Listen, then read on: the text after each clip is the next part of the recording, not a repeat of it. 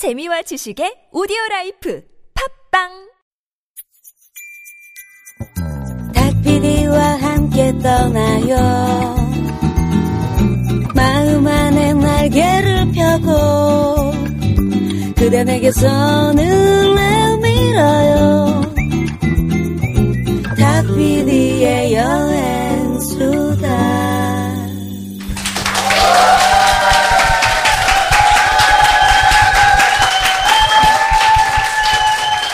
네, 탁피디의 여행수다. 그 남자 그 여자 그 여자 그 남자의 산티아고 순례길 이야기 2부 시작을 했습니다.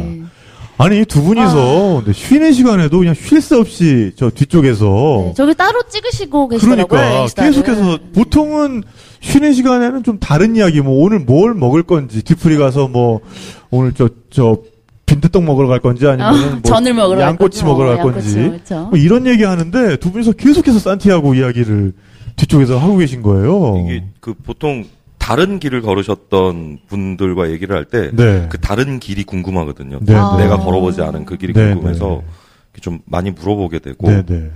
그리고 걷는 사람마다 경험이 다 달라요. 네. 그래서 나는 이런 걸 경험했는데 넌 뭐 무슨 경험을 하셨어? 이런 얘기도 물어보고요. 네. 사실 오늘 처음 만났기 때문에 네. 그런 약간 몇 살이세요? 아니라고 들었어요, 사실. 네. 이런 것도 물어보고. 네, 처음이 아니에요. 사실은 저는 정말 정확하게 기억을 하고 있는데 잊으셔가지고 좀 속상합니다. 두 분이 원래 만난 적이 한 번 있으셨다면서요? 네네. 때는 2008년으로 거슬러 갈게요. 2008년. 네, 2008년. 네. 2008년 제가 프라하를 여행하고 있었을 때 어느 민박집 이었습니다.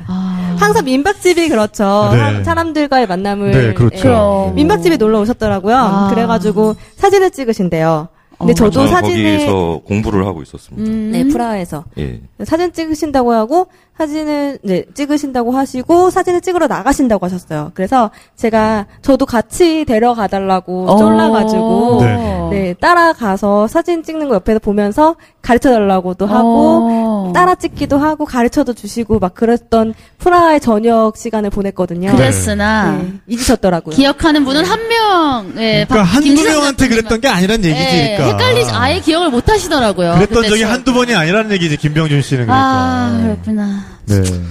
저도 왜 야경 사진을 찍으러 가면서 민박집을 굳이 제가 왜 들렸는지 저도 이해가 가질 않네요. 네. 그러니까 한두 번 들린 게 아니지. 네. 그랬겠죠. 네. 네, 그랬더라고요. 어쨌든 인연이 신기하네요. 아마 김치통을 가져다 드리러 간 것 같아요. 네, 민박집에서 가끔 저한테 이제 김치를 제공해 주셨기 때문에 김치통을 가져다 드리면서 이제 혹시 한번 쓱 보고 같이 가실 분이 있나. 같이 갈 분이 있나 물색을 하러 쭉 봤는데 걸렸었군요. 네, 하여간 민박집이라는 게 이렇게 특히나 뭐 유럽의 민박집뿐만 아니라 어떤 여행자들에게 민박집이란 썸이 시작되는 장소 뭐 이런 산티아고에서도 많죠. 그러니까요. 산티아고에서도 오늘 처음 들었습니다. 그렇게 썸 타는 분들이 많다는 얘기를 제가 들었어요. 이 얼마 전에 우리 출연하신 적 있는 정효정 작가, 라모정 작가가 요새 오마이뉴스에 남자 찾아 산티아고라는 연재를 하고 계시거든요. 그분은 굉장히 제목이 자극적이네요. 찾으면 끝나나요, 연재가? 아니 그분은 찾으러 갔다 왔어요. 그래서 결론이 어떻게 되나요? 썸만 타다 오신 걸로. 네. 완전 제대로 뭘 찾진 못하시고 하여간 그분은 정말 그런 의도로 거길 가시기도 했었거든요. 근데 그 정도로 뭔가 그 길이 썸길이라는 썸길이라는 그런 정보가 있던데 어떻게 생각하십니까, 김병준 작가님? 흥미롭네요. 정말 흥미롭습니다. 다시 가야 될 것 같아요.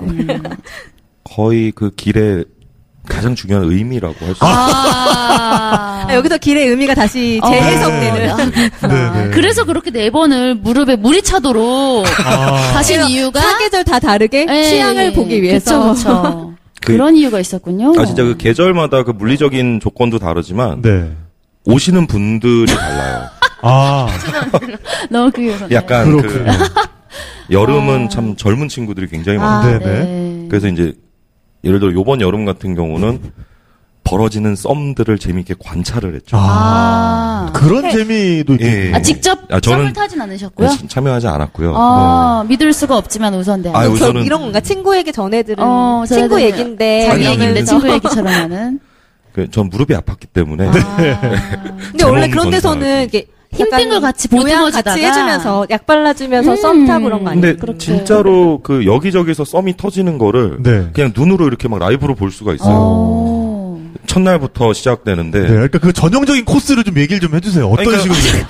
지금 엉덩이를 들서 수석거리면서 들으시는데.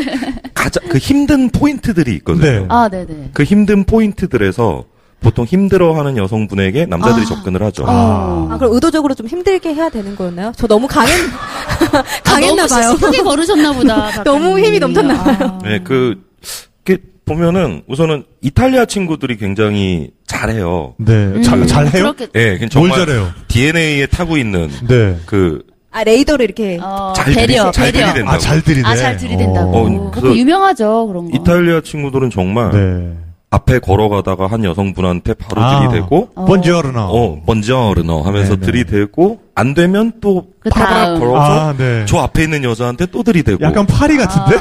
계속 그런 친구들도 있는데 이 중반 정도 지나가면 이제 사실은 그날 걷는 사람들 우리가 다 알거든요. 그냥 멀리서 이렇게 한 100m 밖에서 봐도 쟤는 지금 저 다닐로 아저씨구나. 페르난도구나. 보여요. 그 배낭 색깔, 옷 색깔 한 달 내내 똑같은 옷을 입기 때문에 서로 다 알기 때문에 쟤네 지금 쟤한테 들이댄다. 이게 보여요.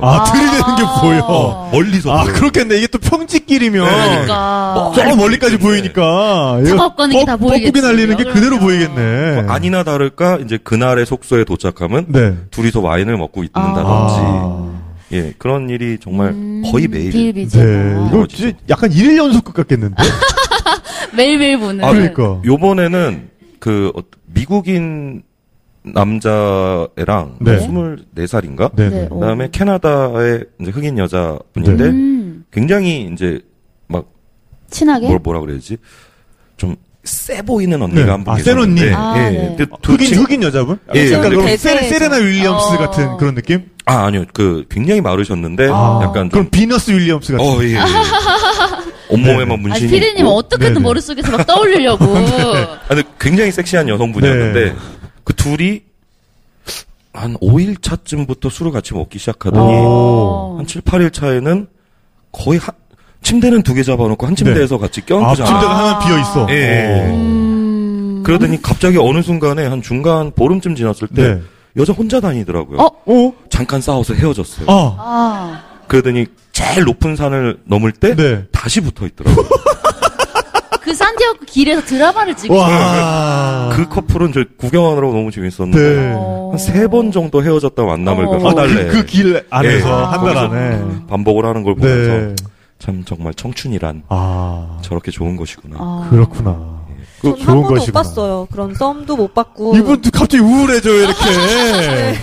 더 다시 가야 되나 봐요. 어디 다시 가셔야겠네. 보통은 사실 그런 데서 여자분들이 훨씬 더 헤게모니를 쥐잖아요, 우리가. 거의 권력자죠, 여자분들. 그러니까 우리 남자들이야 들이대기는 열심히 들이대도 사실 소득이 없을 수도 있고, 근데 사실 여자분들 입장에서는 들어오는 이 트라이들을 그냥 취사 선택할 수 있는 권한이 주어지는 거잖아요. 어떻게 보면. 기본적으로 우선 저희가 이제 저는 공립 알베르게를 이제 우선으로 다니기 때문에 거의 밥을 다 해먹는데 같이 요리를 해서 여자분들은 요리도 안 해도 되고 기본적으로 설거지도 안 하셔도 되고 미소만 날리면 되나요?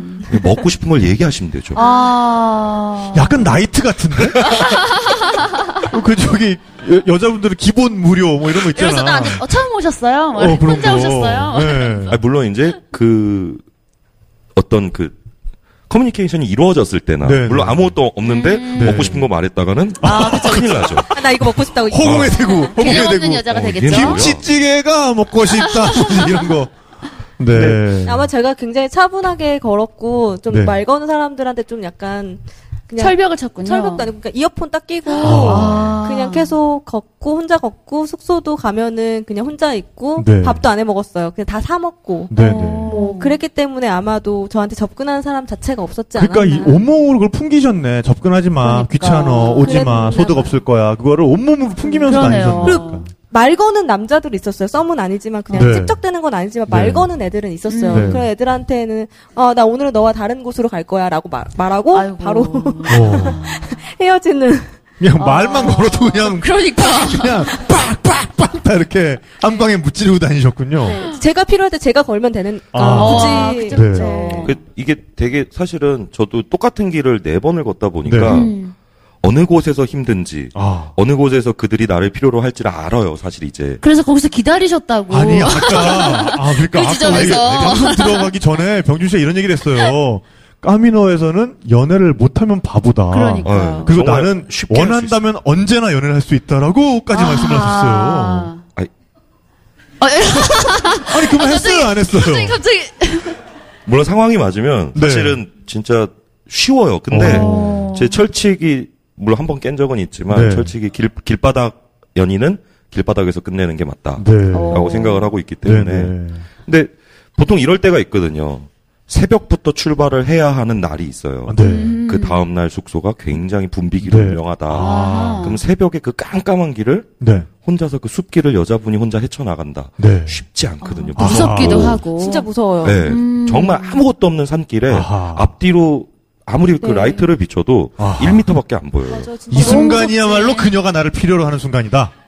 그때 제가 마침 그곳을 지나가는 거죠. 또 어두우니까 얼굴이 잘 안 보이잖아. 그러니까. 아니, 저도. 아니. 그러니까. 우와, 김물길! 우와, 장난 아니다. 그런 게 아니에요. 그런 게 아니라 서로. 와, 그냥 사시미가 그냥 자루까지 쑥 들어가, 그냥. 아닙니다. 저는 그럴 때 잘생기고 못생기고를 떠나서 서로 얼굴을 중요시한 게 아니라 서로 이렇게 의지할 수 있는 그 마음이 먼저 열린다. 애써 수습 안 해도. 그 얘기를 하려고 했던 거예요. 애써 수습 안 해도 돼요. 이미 사시미 맞은 상처에서는. 아닙니다. 절대 그런 뜻이 아니에요. 콸콸콸 흘러내리고 있어요. 네, 어쨌든. 근데 이게 또 저처럼 이렇게 좀 뚱뚱하고 덩치가 크고 인상이 험악한 사람들이 그런 데는 또 이제 뭔가 지켜줄 것 같고. 네, 웃어주면 되게 좋아요. 등치 있으신 남자분이 지나가면서 씩 웃어주면은 안도감이 들죠. 저 사람이 만약에 내가 무슨 나쁜 일을 당해도 저 사람이 날 지켜줄 거라는 생각. 왜냐면 이 사람을 처음 보는 게 보통 아니에요. 계속 걷다 보면은 마주쳤다가 헤어졌다 마주쳤다 헤어졌기 때문에 저 사람이 술래객인가라는 것도 알고요. 저 사람이 이상하지 않은 사람인지 이상한 사람인지도 알고 있어요. 예전에 이미. 그러기 때문에 약간의 마음을 풀어줄 수 있어서 조금 진짜. 다가가기가 쉽긴 하죠. 엄청 의지될 것 같아요. 포인트들이 있습니다. 약간 그런 걸로 이렇게 잘 하셔서 책을 내셔도. 만약에, 그걸. 너무 많은 사람들이 알면. 거기에 다 줄 서서 기다릴 수 있으니까. 이건 약간 낚시꾼의 마인드인데. 그 낚시터 나만 알아야 된다. 그렇죠. 네, 그렇지만 산티아고 순례길은 사실 그런 연애보다는 다른 목적을 가지고 걷는 분들이 훨씬 많기 때문에. 그러니까. 겸사겸사 좋은. 옵션이죠, 옵션. 옵션. 연애는. 그렇군요. 옵션이지만, 그러니까. 이게 말은 연애라고 하지만 사실 굉장히 친구들을 많이 만날 수가 있거든요. 그래서 매일매일 같이 어울리다 보면 한 일주일 지나면 자기만의 이제 어떤 그룹이 생겨요. 그래서 특히 프랑스 길 같은 경우 사람이 많기 때문에 요번에 저 여름에 이제 2주 전에 돌아온 그 7월달 순례길은 하루에 한국 사람이 제일 많았을 때 그 알베르기에 16명까지 한국 사람이 있었어요. 숙소에. 총 몇 명 정도 있었는데 거기 16명이었나요? 한 120명 정도 중에 16% 예, 16명 정도가 한국분이었고 물론 스페인 분들이 제일 많아요. 스페인 사람이 제일 많고 독일, 이탈리아, 프랑스 그 다음이 한국 정도 나옵니다. 그래서 한국 사람이 많기 때문에 사람이 많으면 또 좋은 점 중에 하나는 같이 밥을 해 먹을 때 한국 요리를 해 먹을 수가 있어요. 그렇군요. 고추장 같은 거 사고 또 신기한 거 많이 들고 다니거든요. 한국 사람들 보면. 예를 들어 뭐 어떤 거요? 그 유리병에 든 굴소스라든가. 아니 심지어 페트병도 아니고 유리병이야 유리병. 근데 사실은 저도 이번에 갈 때 유리병에 든 한라산 소주를 미니어처 2병을 가지고 갔었는데 팩소주도 아니고 그 팩소주 맛이 없기 때문에 그래서 한라산 소주랑 이제 진라면 이런 거 요긴하게 쓰셨겠네요. 그렇죠. 인기가 엄청 많았겠어요. 그게. 한 일주일 만에 그냥 다 먹어버려가지고 그래. 이게 또 먹고 싶은데 빨리 먹어야 돼요. 짐이 되니까. 근데 중간중간에 살 수 있어요. 저도 되게 비슷한 경험이 있는데 저는 장기 산행을 좀 많이 해봤으니까 그러니까 뭐 뉴질랜드 진짜 3박 4일 걸리는 이런 산행을 하는데 정말 내 배낭 속에 거기서 이제 오줌포 와인이라 그러거든요. 이런 비닐팩 안에 와인이 한 2리터짜리가 있어요. 그거가 이제 종이 상자에 담겨 있는데 그거를 하나를 내가 지고 갔다. 네. 지고 갈 땐 진짜 힘들죠. 진짜 하루에도 수십 번씩 이거 버리고 싶죠. 근데 이걸 꺼내드는 딱 그 순간, 그 정점에서 이걸 꺼내드는 그 순간 나는 슈퍼스타. 아, 주인공. 정말 모두의 시선을 끌어모을 수 있죠, 진짜. 그럴 땐 팔아야죠. 그럼. 뭐라고? 팔아야지. 근데 만약에 그게 이 비닐팩에 들어있는 게 아니라 진짜 유리병에 들어있다. 이러면 완전 개사치 완전히. 그러니까 네. 저 예전에 배낭여행 한참 하던 시절, 네. 그때 이제 배낭에 보면 양쪽에 그 주머니가 있잖아요. 그렇죠. 거기에 와인을 한 병씩, 병 와인을 한 병씩 두 병을 끼고 네. 걸어서 여행을 마치 우주왕복선 같은 느낌인데? 네. 이탈리아를 여행하는데 부스터, 추종자가 많았겠는데요. 어렸어요. 되게 나이가 어렸어요. 네. 그러니까 이탈리아 남자들이 그렇게 말을 거는데 제가 특이한 게 아니라 와인이 너무 특이하니까 와인 때문에 계속 말을 걸더라고요. 네. 그래서 좋은 아이템 중에 하나인 것 같아요. 패션 아이템이네. 이 아이템이네 진짜. 와인을 꽂고 다니기만 해도 거의 뭐 술래길래 호리병만큼이나. 저 위스키를 좋아해서 이번에 이제 중간에 잠깐 위스키를 한 병을 여기다 꽂고 다녔는데 그렇게 아저씨들이 원하는 분이 아니라 와인과 위스키 다르네. 근데 또 와인을 꼽을 때는요 꼭 양쪽에 한 병씩 꼽아야 돼요. 균형을 맞춰야 되니까 힘들어. 못 걸어요. 근데 저는 그 만난 사람 중에 그 봄에 일본인 친구랑 첫날부터 쭉 같이 걸었었는데 여자예요, 남자예요? 남자. 남자. 굉장히 몸이 좋은 네네. 춤을 추는 프로 댄서였어요. 네. 근데 그 친구는 이제 전 세계 1년을 여행을 하는 중에 9개월 차에 네. 이제 저희를 만난 거죠. 산티아고를 걸으러 와서. 근데 가방 안에 우선 그 미소 된장 1kg, 쌀 뭐 1kg 네. 그런 식으로 거의 정말 식료품 주머니가 네. 5kg 되는 그 식료품 주머니에 네. 배낭 무게가 25kg. 그래서 30kg의 짐을 짊어지고 다니는 그런 친구가 있었는데 30kg면 군대 완전 군장이에요. 네, 그래서 처음에는 정말 미쳤다라고 네. 생각을 했거든요. 네. 근데 첫날 산을 넘어서 그 친구가 그 양파와 양배추를 가득 넣은 네. 그 미소 된장국을 끓여주는데 같이 다녀야겠다.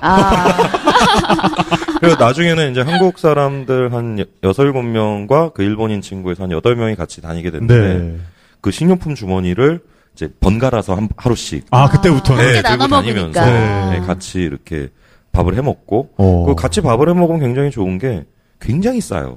스페인의 물가가 슈퍼마켓 물가가 정말로 싸거든요. 뭐 고기를 뭐 한 3kg를 사도 한국 돈으로 뭐 10,000원이 될까 말까.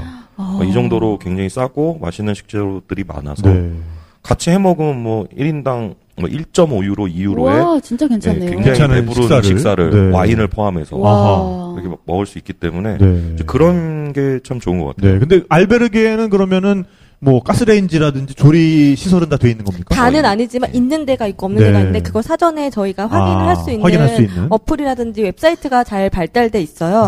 그래가지고 프랑스길 같은 경우는 가기 전에 미리 이렇게 여기는 뭐 취사 시설이 가능하다. 세탁기가 있다, 건조기가 있다, 인터넷이 된다. 그리고 숙소 베드는 몇 개가 있다. 그리고 얼마를 받는다. 이런 정보들을 현장에서 미리 현장에서 확인할 수 있어요. 그래서 프린트물로 나눠줘요. 나눠주기 때문에 그거 가지고 여행하시면서 내가 오늘 식사를 해 먹겠다라고 먹으면 그 취사 가능한 숙소를 찾으시면 되고요. 저 같은 경우는 사실 추선 씨는 또 우울하게 혼자 드시는 매식 전문이잖아요. 모든 식사를 다 사드셨다고 하니까. 일단 산티아고를 걸었을 때 제가 추구하는 마음은 저는 막 북적북적 거리는 축제 분위기보다는 혼자 저만의 시간을 가지고 싶었고 제가 그냥 내 내면의 소리를 좀 듣고 싶었던 것들이 많이 있었기 때문에 사람들과 많이 어울리지 않았어요. 그래서 숙소에 취사 시설이 있더라도 저는 그냥 전자레인지 정도 이용해서 슈퍼마켓에서 그 전자레인지만 데피면 먹을 수 있는 식품들을 판매를 해요. 그것들도 굉장히 저렴해 1유로대 많이 판매를 하거든요. 그걸로 한 끼 식사를 대신하거나 혹은 그냥 메뉴 그냥 가서 순례자 메뉴를 먹으면서 그냥 혼자 시간을 많이 보냈고 또 사람들 중간중간 만난 사람들도 있었어요. 저도. 근데 저는 제가 성향이 이래서 그런지 몰라도 다 차분한 사람들을 그런 사람들만 또 옆에 꼬이는구나. 스타일에 맞는 사람들끼리 어울리게 되더라고요. 신기하네요. 다 같이 조용하게 식사하고요. 아무 말 없이.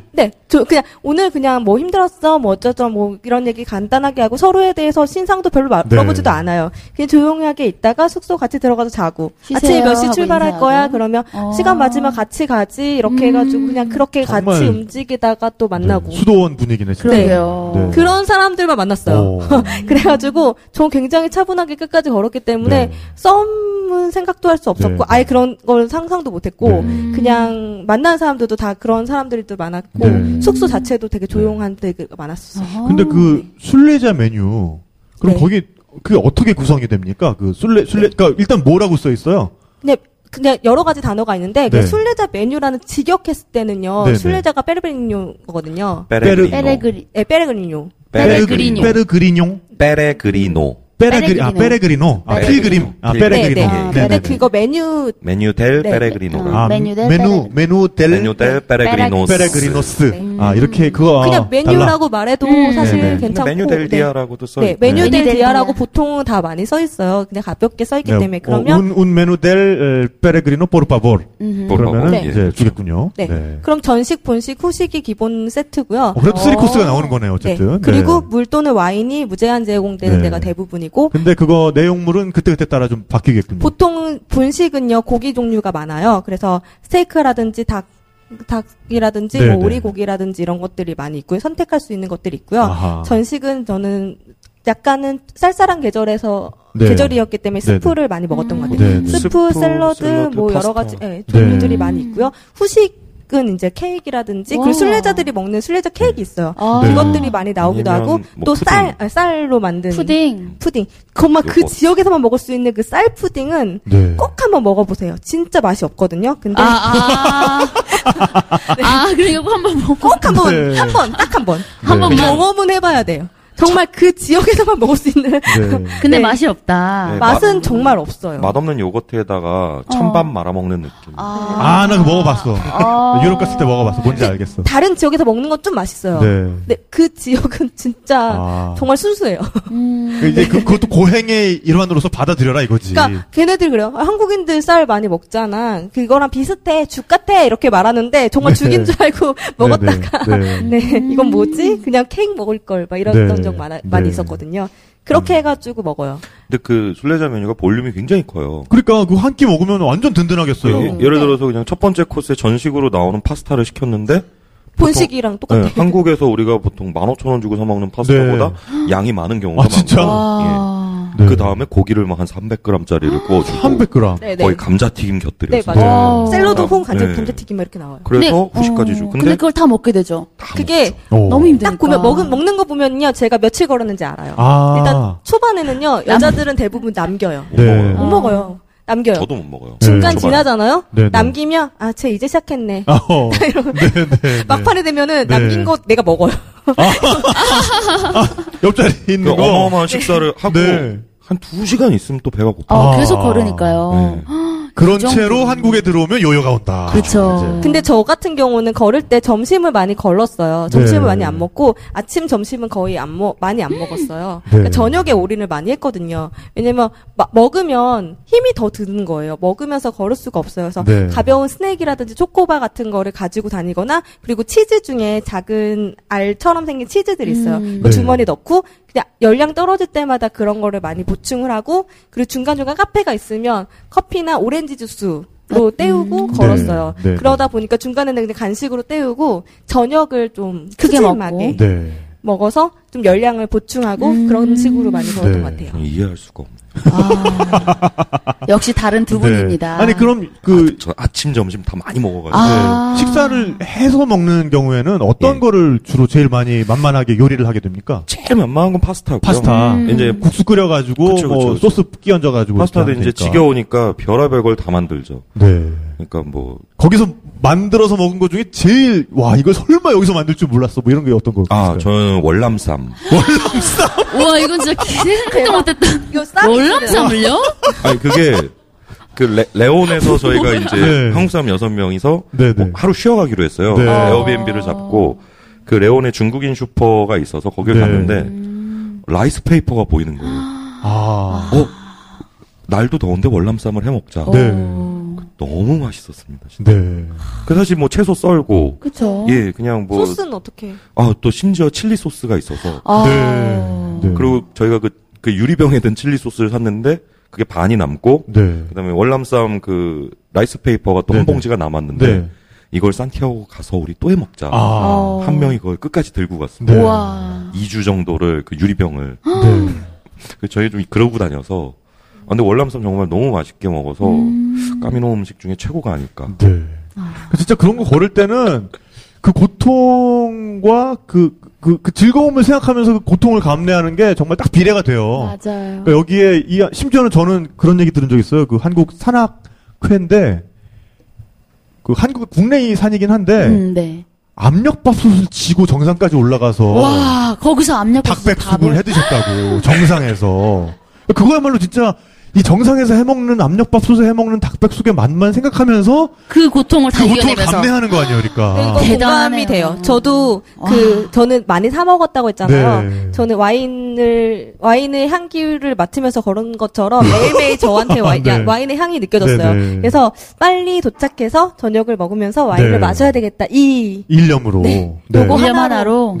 와인의 냄새를 따라갔던 것 같아요. 이거 뭔가 대단하고 숭고한 목적 뭐 그런 거보다는 그런 거를 계속해서 상기하는 게 또 걷는 힘을 줄 수 있는 요령이 아닌가. 사람은 단순해요, 그렇죠? 다들 처음에는 한 3, 4일 차까지는 난 이 신성한 순례길에서 무언가 나를 돌아보고 찾고 나를 만나겠다. 똥 쌀 때도 뭔가 경건하게 싸고 뭔가. 결국은 이게 생존이거든요. 맞아요. 먹어야 돼요. 먹고 즐기고 마시고 이제 그게 확실히 중요하게 다가오고. 그리고 저는 4번을 걸으면서 항상 요번엔 좀 생각 좀 해야지 라는 마음가짐으로 가지만 결국엔 생각이 사라져요. 힘들어 죽겠는데 무슨 생각입니까? 그래서 많이 막판에 좀 힘들어지는 게 그건 것 같아요. 저는 생각하는 시간 되게 많이 가졌는데 생각을 하면서 계속 제가 너무 뭐 욕심 부리고 막 이랬던 생각도 막 나고 하니까 마지막에 되게 많이 힘들어져요. 그래서 그러니까 생각이 또 너무 많아지면은 막 이렇게 우울했던 거, 막 창피했던 거 이런 것까지 너무 생각나 버려서 걸으면서도 그냥 어젯밤에 막 예를 들어서 사람들이 숙소에서 즐겁게 놀았어요. 근데 나는 놀고 싶었지만 내일도 있고 하니까 쉬었는데 차라리 어제 놀고 사람들하고 좀 교류를 하면 어떨까 이런 생각도 하면서 걸었고 지나가다가 그냥 저 사람은 싫어서 이렇게 피해서 걸었는데 그냥 그 사람도 하나의 그 사람도 사람인데 왜 내가 피했을까 막 이런 약간 약간 사람 간의 관계를 너무 좀 나 스스로 이렇게 경계하고 사는 게 아닐까라는 생각을 하면서 그것까지 반성이 되는 바람에 반성이 많이 되더라고요. 그래가지고 좀 많이 힘들었지만 그래도 저는 혼자 걷는 게 훨씬 더 좋았던 것 같아요. 저는 매일 아침 걷기 시작하면서 어제 술 좀만 먹을 걸. 거의 그런 것만 반성을 하면서 걸었기 때문에. 근데 걷다 보면 땀이 엄청나게 나기 때문에 금방 깨겠네요. 술이 금방 깹니다. 그러면 이제 점심부터 또 맥주를 아주 큰 조끼로 때리는 거죠. 자, 이쯤에서 그러면 산티아고 순례길을 걷는 사람들의 유형별로 한 5가지 유형 정도 이렇게 궁금하다. 좀 구분해 볼 수 있을 것 같아요. 일단은 분명히 그 종교적인 완전히 그 본래적인 목적에 휩싸여서 온 사람들이 있을 것이고 그런 분들도 분명히 있죠. 네, 저는 그런 사람들 위주로 많이 만났던 것 같아요. 종교인들, 신부님들 그리고 수도사들을 저는 좀 많이 만났어요. 그런 분들은 막 정말 이렇게 막 찬미가를 부르면서 아니요, 그렇지 않아. 정말 무건수행하듯이 조용하게 걸으세요. 그래서 가끔 말을 거는 것도 미안할 정도 조용하게 걸으면 저도 옆에서 같이 따라서 이렇게 조용하게 갔다가 슬쩍 말을 걸어요. 주로 외국인들이 많았어요. 저는 그래서 슬쩍 말을 걸어서 어디서부터 걸으셨어요? 며칠 걸으셨어요? 이런 거 물어보면은 다들 이제 종교적인 이유로 걷는 사람들을 집 앞에서부터 걷거든요. 그래서 집 앞에서부터 걸었다. 그리고 말 걸어줘서 되게 신기하고 고마워하더라고요. 자기한테 말을 안 거니까. 다 무건 수행하듯 정말 너무 경건하게 걸어가니까. 네, 그 아우라가 있으니까. 네. 그래서 그런 사람들을 또 많이 만났고. 아니 근데 본인한테 말 거는 거 그렇게 싫어하면서 그 무건 수행. 그러니까 굳이 가서 얼마나 걸었어요? 그러니까 왜냐면 저는 천천히 걷고 가다 보니까 그런 사람들하고 되게 속도가 잘 맞아요. 그러면 계속 몇 시간 동안 계속 보고 있는 거예요. 그 사람도 계속 날 보고 있어요. 그 사람도 내가 외국이니까 말을 안 걸잖아요. 그러다가 이렇게 쓱 지나가다가 인사하잖아요. 부엔카미노라고 인사를 하거든요. 그럴 때 슬쩍 부엔카미노 하면서 이제 살짝 뭐 인사하면은 그때 좋아하고 또 제 장점 중에 하나는 산티아고 걸을 때 프랑스인을 진짜 많이 만났는데 저는 불어가 영어보다 쉽거든요. 그래서 그런 사람들 유독 프랑스인이 많아요. 왜냐면 프랑스 길은 프랑스인들이 되게 많이 걸어요. 그래서 할아버지들은 스페인어를 못하고 영어도 못해요. 그러니까 말할 사람이 없었던 거예요. 뭔가 이제 불어로 말을 되게 좋아해요. 꼬막 달래우 계속 말해요. 계속 얘기하고. 네. 발음 뭐 괜찮지 않나? 네. 네, 그래서 조금 편하게. 죄송합니다. 아무도 반응 안 해줬어. 네. 그랬던 것 같고 또 어떤 분 중에 하나는 저와 같이 여행 작가를 만났어요. 프랑스인이었는데 그 사람은 산티아고 순례길을 다 걸으면서 취재를 하는 사람이었어요. 그렇군요. 그래가지고 제가 마드리드 길을 걸었을 때 첫날 두 번째 날 만났어요. 그래가지고 그 사람이 취재 중이고 나도 취재는 아니었지만 나도 여행 작가인데 계속 되게 통하는 게 있더라고요. 통했겠다. 여자였는데 그 사람하고 되게 산티아고 순례길에 대한 좀 깊은 얘기를 나눴던 것 같아요. 그게 또 한 가지 유형이 되겠네요. 그러니까 그쵸? 뭔가 여기에서 컨텐츠를 생산하러 오는 사람들이 있을 것이고 그런 다음에 정말 아무 생각도 없는 애들도 있지 않을까요? 놀러 오는 마음으로 가는. 요즘 특히나 이제 이게 한국만 붐이 아니고 사실 전 세계적으로 굉장히 붐인 것 같아요. 점점 많이 늘어나고 그다음에 젊은 친구들이 굉장히 많이 늘어나고 그러니까 유럽이 상대적으로 서유럽이 물가가 비싸지다 보니까 물가가 싼 그러면서 한 달 반, 2달 이렇게 시간을 보낼 수 있는 그리고 재밌는 그쪽으로 이제 몰리는 물도 좋고 물도 썸도 탈 수 있고 술값도 싸고 그렇군요. 예, 그래서 굉장히 젊은 친구들이 많이 늘어났고 20대 초반에 대학생들 굉장히 많고요. 그리고 부부들이 굉장히 많으세요. 부부들. 커플. 프랑스 길 같은 경우는 이제 은퇴하신 특히 미국인 분들이 그런 경우를 전 너무 많이 봤는데 미국인 노 부부들. 그다음에 아주 가끔 한국인 노 부부. 아니 정말 그 나이든 커플이 그런 데를 함께 걷고 있는 모습은 참 멋있죠. 너무 보기 좋죠. 나도 저렇게 나중에 나이 들면 그러고 싶다. 나이가 들어서 걷는 걸 전 좀 추천하는 것도 있어요. 그 길이 약간 삶을 정리할 때 걷는 것도 나쁘지 않을 것 같아요. 죽기 전에 진짜 이렇게 약간 본인 수입 미리 사놓는 기분으로. 왜냐면 되게 많은 마음속 정리를 되게 많이 하게 돼요. 그래서 어떻게 보면은 인생길을 걷는 것처럼 이렇게 내가 살아온 길을 생각하면서 쭉 걸어가도 좋을 것 같아요. 그러니까 뭔가 본인의 그 보람상조 프리드 대왕으로 내가 이렇게 들어놓는 심정으로 이렇게 약간 아직은 체력이 있을 때 그리고 솔직히 저는 장애인들을 되게 많이 만났어요. 한쪽 팔이 없는 사람하고도 산을 같이 넘었던 적도 있었고 귀가 들리지 않았던 사람도 있었거든요. 그리고 정말 그런 장애가 있으신 분들이 많아요. 다리가 의족을 띄고 걷는 분들도 있고 저는 이상하게 그런 사람들을 많이 만났어요. 그래서 그런 이야기를 되게 많이 들었어요. 그러니까 또 한 가지 유형이 진짜 사연이 있어서 오는 사람들이 굉장히 있을 것 같아요. 많을 것 같아요. 그 길의 특성상. 개인적으로 굉장히 힘든 사연이 있어서 여기서 또 좀 해소를 하려고 보통 하시는 분들. 한국 분들을 이렇게 만나가지고 다들 제일 처음 이제 만나서 이렇게 좀 지나면 통성명하고 나면 공식 질문 들어가거든요. 왜 오셨어요? 왜 오셨어요? 근데 진짜 근데 그게 외국 사람들도 꼭 물어봐요. 너 왜 왔니? 궁금할 것 같아. 굉장히 저 같은 경우는 그냥 이 길이 좋아서 왔어라고 대답은 하는데 근데 제가 만난 분들 중에서 이제 처음에는 그냥 이 길이 걷고 싶었어요 라고 얘기하는 사람들이 대부분이지만 좀 친해지면 한 2달 전에 실연의 아픔이 있다던가 구도를 맞았다든가 회사에서 구조조정이 있었다든가 구조조정 보통 그렇게 뭔가가 있었어요. 그다음에 이게 한국인만 그런 줄 알았더니 외국인 친구들도 요번에 직장을 바꾸는데 이제 생각을 하기 위해 왔다라든가. 그렇군요. 꽤 있더라고요. 뭔가 김병준 작가도 그 셀프 구조조정을 하시면서 가신 거잖아요. 그러니까. 스스로. 재미가 없어가지고 기술을 배워볼까. 그리고 또 뭐 다른 유형이 있다면 어떤 유형이 있을까요? 그냥 아주 평범한 케이스들이 네. 책을 읽은 사람들. 산티아고에 대한 우리나라 연금술사. 네, 그렇게. 네, 순례자들. 네, 그러니까 파울로 코엘료의 책 때문에 네, 네. 그 길을 걷는 사람들이 굉장히 많습니다. 사실 외국인들이 되게 많이 물어보는 질문 중에 하나가 한국인들은 이 길을 왜 이렇게 많이 걸어요? 그러니까 요즘 한국 사람들이 완전 난리 났다면서요, 거기. 그래서 저는 그 공식적인 대답을 해요. 네. 한국인들은 파울로 코엘료를 너무너무 좋아해. 그래서 파울로 코엘료에 나와 있는 연금술사처럼 금을 찾기 위해서 여기를 걷는 거야 라고 얘기하면은 너는 되게 문학적이야. 이렇게 또 그렇게 포장을 해주셨구나. 네, 포장을 많이 해주죠. 대단히 고맙습니다. 저희가 그냥 포장을 해주셔가지고. 그러면서 걔네한테 물어요. 너네는 파울로 코엘료 연금술사 잘 모르니? 이러면서 얘기를 많이 빨리 저 김병준 작가도 빨리 고마워하세요. 이렇게 본인 썸 때문이 아니었다. 술 먹기 위해 걷는 사람들을 위해서. 저는 약간 논리적으로 좀 분석을 해봤는데 저도 굉장히 고민을 많이 해봤거든요. 이게 왜 한국 사람들이 이렇게 많은지. 아시아 사람의 95% 이상은 우선 한국 사람입니다. 동양인은 그냥 한국인이라고. 95%가 한국 사람이라고요? 동양인은 그냥 한국인이에요. 20명, 동양인이 20명 있으면 19명에서 20명이 한국 사람이기 때문에. 왜 그럴까? 간혹 일본인 한 명. 간혹 한국인이 아닌 척하는 한국인. 네. 네. 교포. 나는 좀 다르다. 누가 봐도 이름도 한국인인데 한국인이 아닌 척.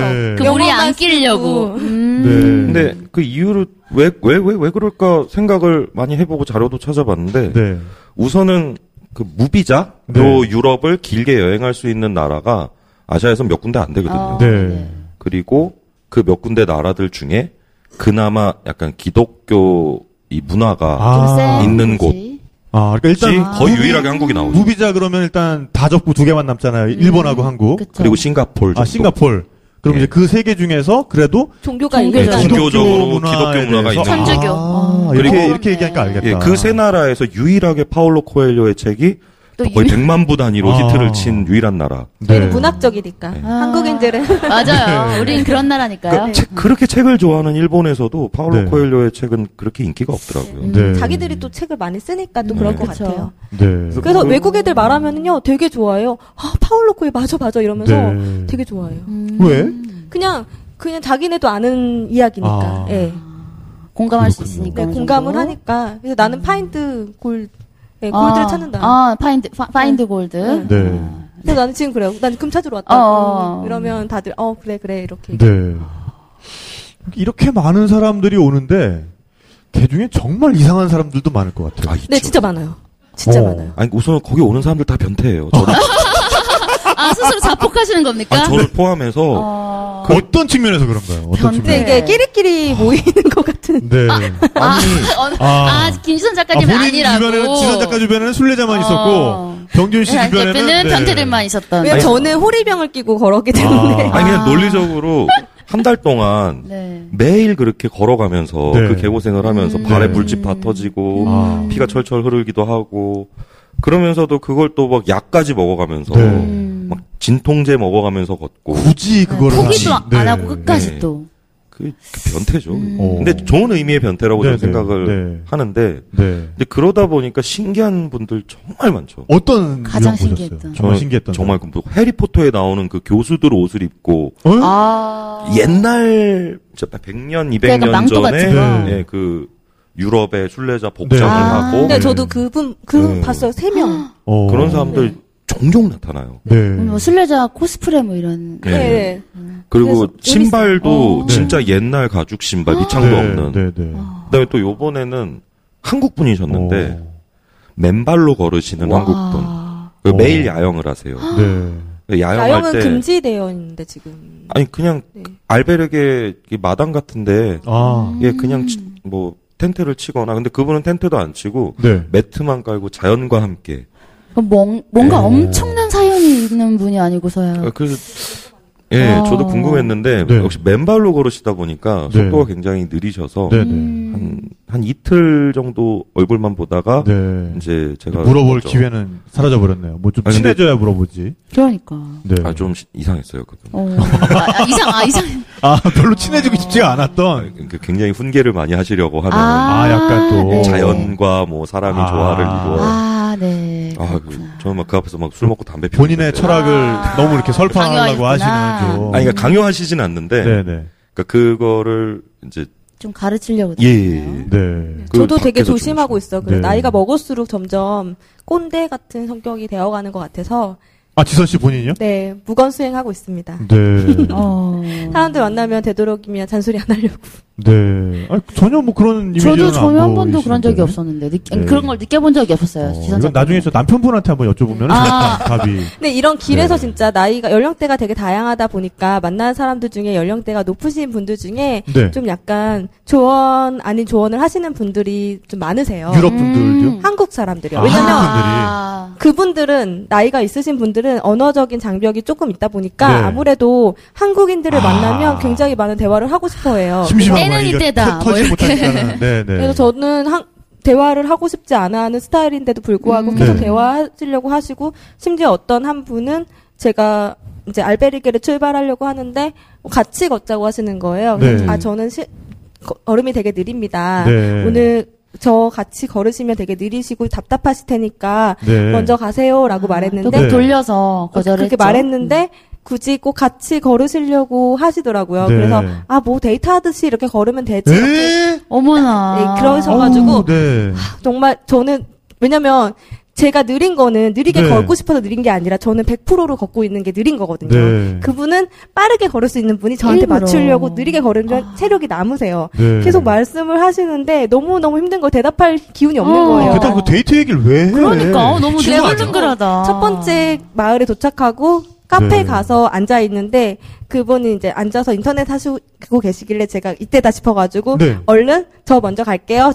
짐을 챙겨서 나왔어요. 그리고 나서 또 걸음 너무 빠르세요. 또 따라잡혔어요. 그래서 몇 번씩 따라잡히긴 했는데 물론 그분이 나쁜 분은 아니에요. 또 외로우셨나봐요. 네, 대화도 나쁘지 않았는데 그냥 제가 너무 힘들 때 그냥 숙소 가서 편하게 있을 때 말씀을 하시면 참 좋은데 내가 걸으면서는 좀 힘들어 죽겠는데 이렇게 말을 하시니까 그건 좀 그러니까 대화라는 게 이게 커뮤니케이션이잖아요. 그쵸. 그러니까 상대방의 기색과 상대방의 지금 이 상태를 잘 파악해 가면서 대화를 해야 그게 대화가 되는 거지. 배려죠, 또. 그냥 무조건 자기 하고 싶은 대로 다 한다고 그게 대화가 되는 게 아니거든요. 맞아요. 그러니까 그런 걸 파악하지 않고 자기 멋대로 하면 그건 나쁜 겁니다, 그건. 그러니까. 두 번을 그렇게 또 한 번 더 만났어요. 그땐 제가 말했어요. 저 오늘은 말 한마디도 안 하고 걷고 싶습니다. 라고 말을 하고. 잘하셨어요. 네, 그렇게 해서 걸었었는데. 그러니까 이제 재미없으시니까 먼저 막 가시더라고요. 그리고 그 한국분 한 분 있었고 또 한 분 외국인이었어요. 외국인. 어느 나라 사람이었죠? 콜롬비아 아니면 콜롬비아? 중남미 쪽? 네, 중남미 쪽이었어요. 근데 그 사람은 이제 아스트로가라고 굉장히 유명한 도시가 있어요. 그 도시는 뭐냐면 그 가우디에 건축물이 남아 있는 도시, 관광 도시이기도 해요. 근데 그 도시에서 출발을 한 사람이에요. 그러면 한 150km 정도 되나? 산티아고까지 150 좀 그 정도 되죠. 그 정도면 되게 짧게 걸으시는 분이에요. 일주일 정도. 그래서 하루인가 이틀, 하루 걷고 날 만났나? 근데 카페에서 만났어요. 인사를 처음에 했고 그 다음날 또 만났어요. 그래서 인사를 했어요. 그러니까 구면이잖아요. 근데 그 사람은 처음 걷고 얼마 안 됐기 때문에 만난 사람이 저가 거의 제가 유일한? 그런 거예요. 그래서 너무 반가운 거예요. 그래서 계속 말을 거는 거예요. 근데 전 너무 힘들었거든요. 그때 거의 끝물이에요. 그러면 체력은 바닥을 치고 있고 힘들어 죽겠는데 사진을 너무 이쁘잖아요. 사진 찍어달래요. 찍어줬어요. 그랬더니 확인을 하더라고요. 그랬더니 이렇게 말고 다르게 찍어달라고. 아이, 씨발. 듣기만 해도 그래서 한 장을 얼른 찍어주고 나는 빨리 걸어갔어요. 그리고 나서 그 다음날 또 만났어요. 근데 그 다음날 만났는데 자전거를 타고 있는 거예요. 그래가지고 너 왜 자전거 타고 있어? 그랬더니 또 설명을 막 해요. 내가 발에 물집이 2개가 생겼는데 너무 힘들어가지고 자전거를 탄다고. 그래가지고 나는 이미 몇 개가 생겨있고 다 많이 힘들어 있는데 혼자 되게 엄살을 부리더라고요. 그래서 그런 사람들도 있어요. 걔 피해서 많이 걸어다녔어요. 걸음이 저랑 너무 비슷하게 걸어요. 속도가 너무 맞는 거예요. 너무 못 걷는 거예요. 걔는 남자인데. 그래가지고 계속 만나는 거예요. 그래서 걔한테 했던 말이 그거예요. 어디까지 가 했을 때 너와 다른 도시로 가.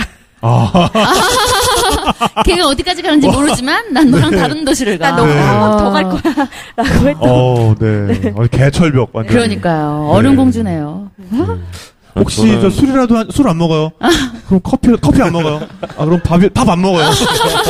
이거잖아, 그러니까. 왜냐면 걔한테 에피소드가 하나 더 있는데, 네. 제가 마드리드부터 시작했다고 했잖아요. 근데 네. 아까 킬로미터도 얘기했지만, 마드리드 길은 675km고, 네. 프랑스 길은 775가 공식적인 그 킬로미터예요. 근데 걔가 저한테 너 어디서부터 걸었어? 라고 물어보길래 네. 저는 마드리드부터 걸었어. 라고 네. 했더니, 거기서부터 여기까지 걸어왔다고? 네. 이렇게 되는 거예요. 네. 그래서 내가 그 정도는, 왜냐면 거기는 생장에서 걷는 사람 저보다 일주일을 더 걸었으니까, 네. 지금 모여있는 사람들 중에서 제가 제일 조금 거는 걸 수도 네, 있어요. 네. 근데 저를 되게 이상한 사람을 쳐다보는 거예요. 네. 그래서 한국인 2명 있길래, 네. 쟤네는 생장부터 걸었어. 라고 네. 했더니, 네. 생장이란 도시를 모르는 거예요. 네. 마드리드는 수도니까 아는 거예요. 네. 생장은 모르는 거여서, 네. 생장 필요 없고, 마드리드 대단해. 너는 네. 나의 히어로야. 이렇게 된 거예요. 그래가지고, 그러다가 숙소에서 한번 만났어요. 근데 걔가 숙소에 딱 들어오자마자, 여기 나의 히어로가 있다고 날 보더니 그러더니 얘가 바로 버거워. 마드리드부터 걸었대. 근데 그 숙소에 있는 사람도 쭉 보면은 다 다 생장부터 어디서부터 걸었는지 알잖아. 이미 네. 만났잖아요. 다 생장인데 그 앞에서 마드리드라고 막 이러는 거예요. 네. 진짜. 그러니까 다 부산부터 걸은 사람인데 얘가 대전부터 걸었어.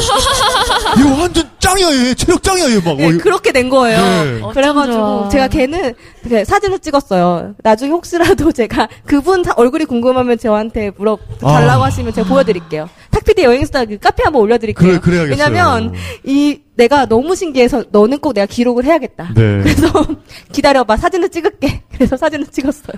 정말 안타깝습니다. 그러니까 이거야말로 정말 민폐네요. 너무 민폐네요. 하늘의 형벌 같은 것 같아요. 뭔가 태어나면서 그런 눈치가 너무 없이 태어나는 거 있잖아요. 그것도 정말 형벌이야, 형벌. 아니면 너무 순수해서 그럴 수도 있어요. 그게 형벌이라고. 그러니까. 그렇구나.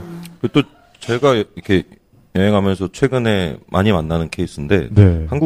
젊은 한국인 사이에서 많이 발견되는 어떤 네. 케이스죠? 그 외국인 고문단이 있어요. 외국인 고문단? 뭔지 알 것 같아요. 뭐야? 네. 있어. 뭐냐면 젊은 친구들은 우선 그 친구들은 한국 사람들끼리 어울리는 걸 굉장히 막 삿대질을 하면서 비판을 해요. 이런 데 왔으면 외국인이랑 놀아야지. 네네. 근데 그들의 대화 능력이랄까 기술, 네. 아니면 영어 실력이 그렇게 대단하지 않고. 두유노 네. 이런 거 있잖아. 두유노 싸이? 두유노 김치? 그러니까 그들의 김치 코리안 캐비지? 레드. 그런 거요. 예. 굿. 베리 굿.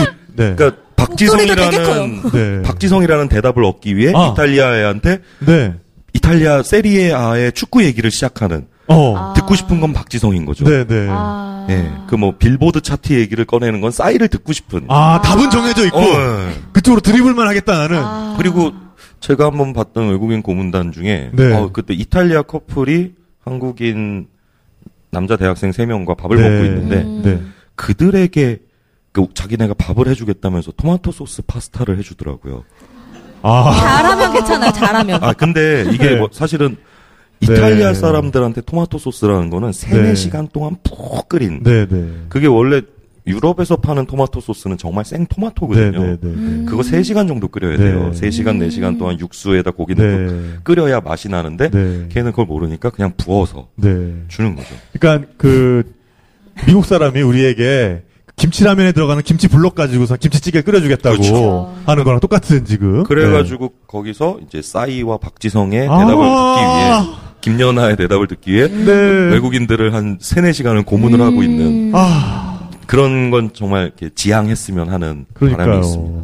왜 우리는 화제를 선정할 때 그렇게 뭔가 내 자신의 이야기 내지는 너의 이야기 이거가 아니라 왜 우리 국가의 이야기 그리고 우리의 영웅의 이야기 이런 거를 선정하려고 할까요? 이해를 못하겠습니다. 네. 근데 저는 한국인들보다 외국인들을 더 많이 만나서 그런지 몰라도 저는 제가 대화를 이끄는 게 아니라 제가 이제 답변을 하는 많은 입장이다 보니까 애들이 물어보는 거는 한국인들이 물어보는 거랑 되게 많이 달라요. 근데 또 그들 중에도 우리를 고문하는 애들이 있지. 맞아요. 그러니까 네, 많았죠. 그러니까 계속 저한테 말 타자고. 왜냐면 산을 내려가는데 걸어가는 것보다 말로 내려가는 게 편하거든요. 혼자보다 둘이 싸니까. 유혹하는구나. 유혹은 아니었어요. 정말 걔는 힘들어 보였어요. 그러니까 가격을 쉐어링하자고. 그리고 약간 그런 애들이 저는 약간 정말 힘든 애들. 그리고 그 외국인들 고문단은 딱 그거야. 그러니까 보통 외국인들이랑 얘기하면 이거부터 시작하잖아요. Where are you from?부터 시작하잖아요. 그럼 코리아로. North South. 그럼 맞아. 저 가끔 북쪽이라고 하고 다니죠. 나도 가끔 북쪽이라 그래. 그럼 이제 I'm from South. 그러면은 isn't it dangerous to live there? 뭐 이제 그런 쪽으로 이제 나가면 이제 정말 대화하기 싫어지죠. 완전 또 저런 패턴이 있거든요. 저는 그런 사람들은 많이 못 봤던 것 같아요. 네. 저는 거의 매일 하루에 한 3번씩 만났어요. 네네. 그럼. 저는 주로 외국인들이 저한테 물어보는 거는 왜 걷고 있냐, 그리고 너는 왜 여기를 선택했느냐, 너네 한국에는 이런 길이 없냐, 뭐 이런 얘기를 주로 많이 물어보고, 그리고 되게 뭐랄까 내면적인 이야기를 많이 물어봤던 것 같아요. 속에 있는 이야기들. 그러니까는 또 어떤 대화를 하느냐는 전적은 아니지만 굉장히 많은 부분이 어떻게 생겼냐에 좀 기인하는 바가 큰 것 같군요. 그러니까. 네. 근데 들어오면은 그 길을 걸을 때 굉장히 국제적으로 사람들을 만나잖아요. 근데 사실 길을 걷는 거는 올레길 걸어도 되고 우리 국내에서도 정말 아름다운 길이 정말 많은데 왜 사람들이 굳이 여기 종교를 떠나서 걷는다고 하면 여기가 아니라 거기를 걸을까 저는 계속 생각을 하면서 들었는데 이렇게 외국인을 만나고 또 같은 공통 관심사를 가지고 있는 사람들이랑 대화하는 게 또 가장 큰 이유일 수도 있을 거라 생각이 들었어요. 대화도 대화지만 왜냐면 풍경은 아름다운 데도 많은데 그 길만에 좀 약간 특별한 것들이 많이 있는 것 같아요. 예를 들어서 이제 중간중간에 만날 수 있는 성당에 가면은 평상시에 기도하지 못했던 간절한 마음을 기도하기도 하고 걸어갔던 사람들의 그 발자취 같은 것들을 좀 느끼기도 해요. 방명록 같은 거를 보면은 정말 간절한 마음들이 느껴지거든요. 방명록 안에서. 그러면서 그걸 읽으면서 나도 내 삶을 조금 여유롭게 해야 되겠다. 아니면 혹은 이제 실패하고 돌아가시는 분들이 방명록에 굉장히 많이 남겨놓으세요. 그런 사람들의 이야기를 보면서 나도 조금 마음의 여유를 갖자, 용기를 조금 더 갖자, 도전 정신을 갖자 이런 것도 많이 얻었고 또 길 안에서도 흘린 그 땀방울이 계속 느껴져요. 이게 살아있는 것 같은 느낌이 많이 받아요. 그래서 그런 것들을 걸어가면서 나 자신의 마음을 조금 다독이는 것 같아요. 근데 막 방명록 보는데 영어로 싸이가 싫다. I hate 싸이. I don't know. I don't eat 김치. Don't ask me. 막 이런 거 써있고 그러면은. 그렇진 않은 것 같아요. 그리고 길이 또 계속 다른 지역들을 계속 넘어가다 보니까 지역이 가지고 있는 특성들이 많이 달라요. 그래서 굉장히 아름다운 유칼립투스 길도 있었고요. 밤나무나 이런 뭐 소나무가 많았던 길들도 있었고요.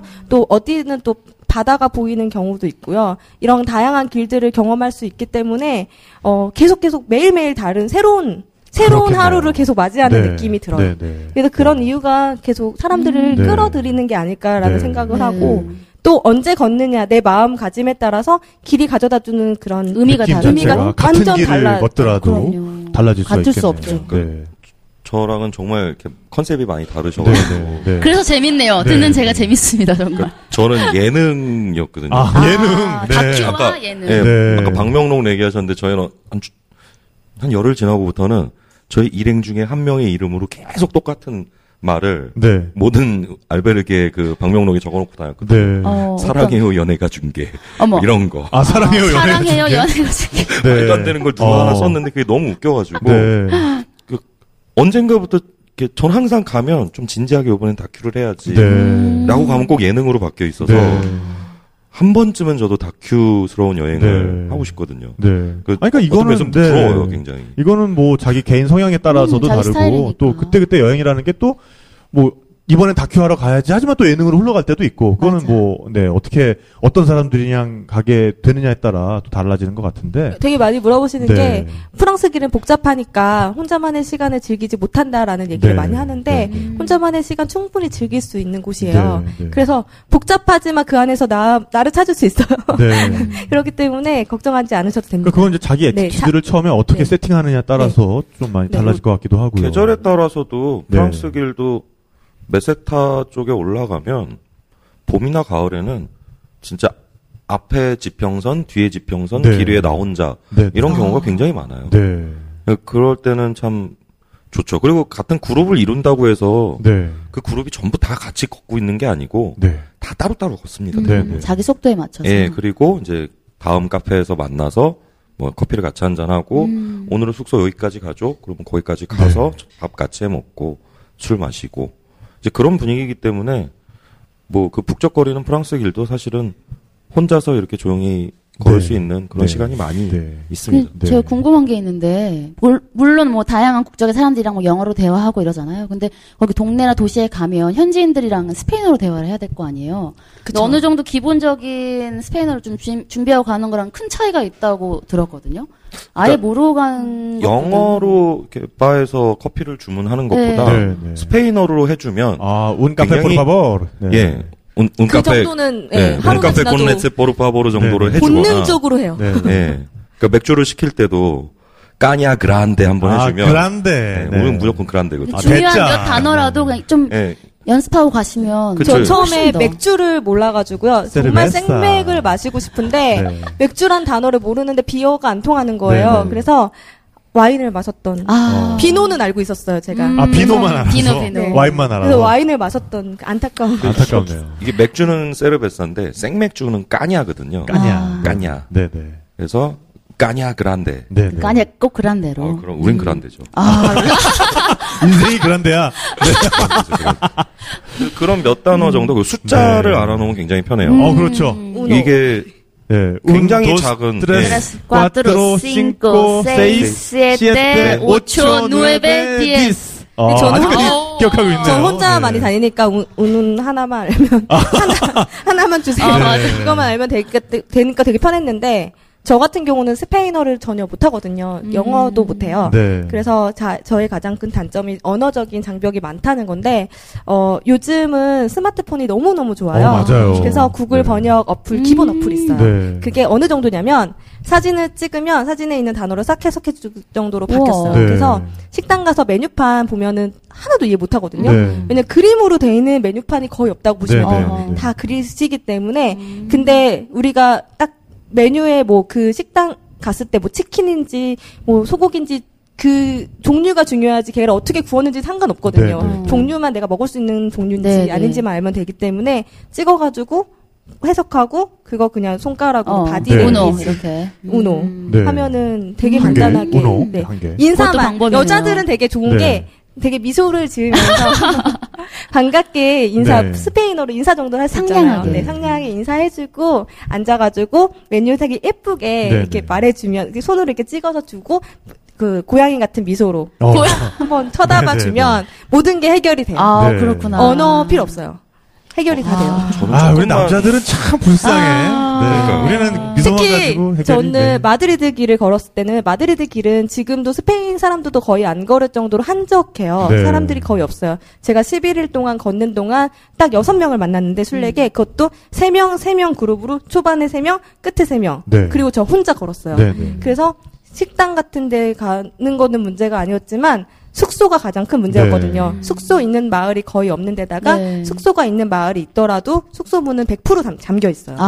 그러면 마을에 들어가면은 숙소 열쇠를 가지고 있는 사람을 찾아야 돼요. 게임하는 것 같다. 미션이에요.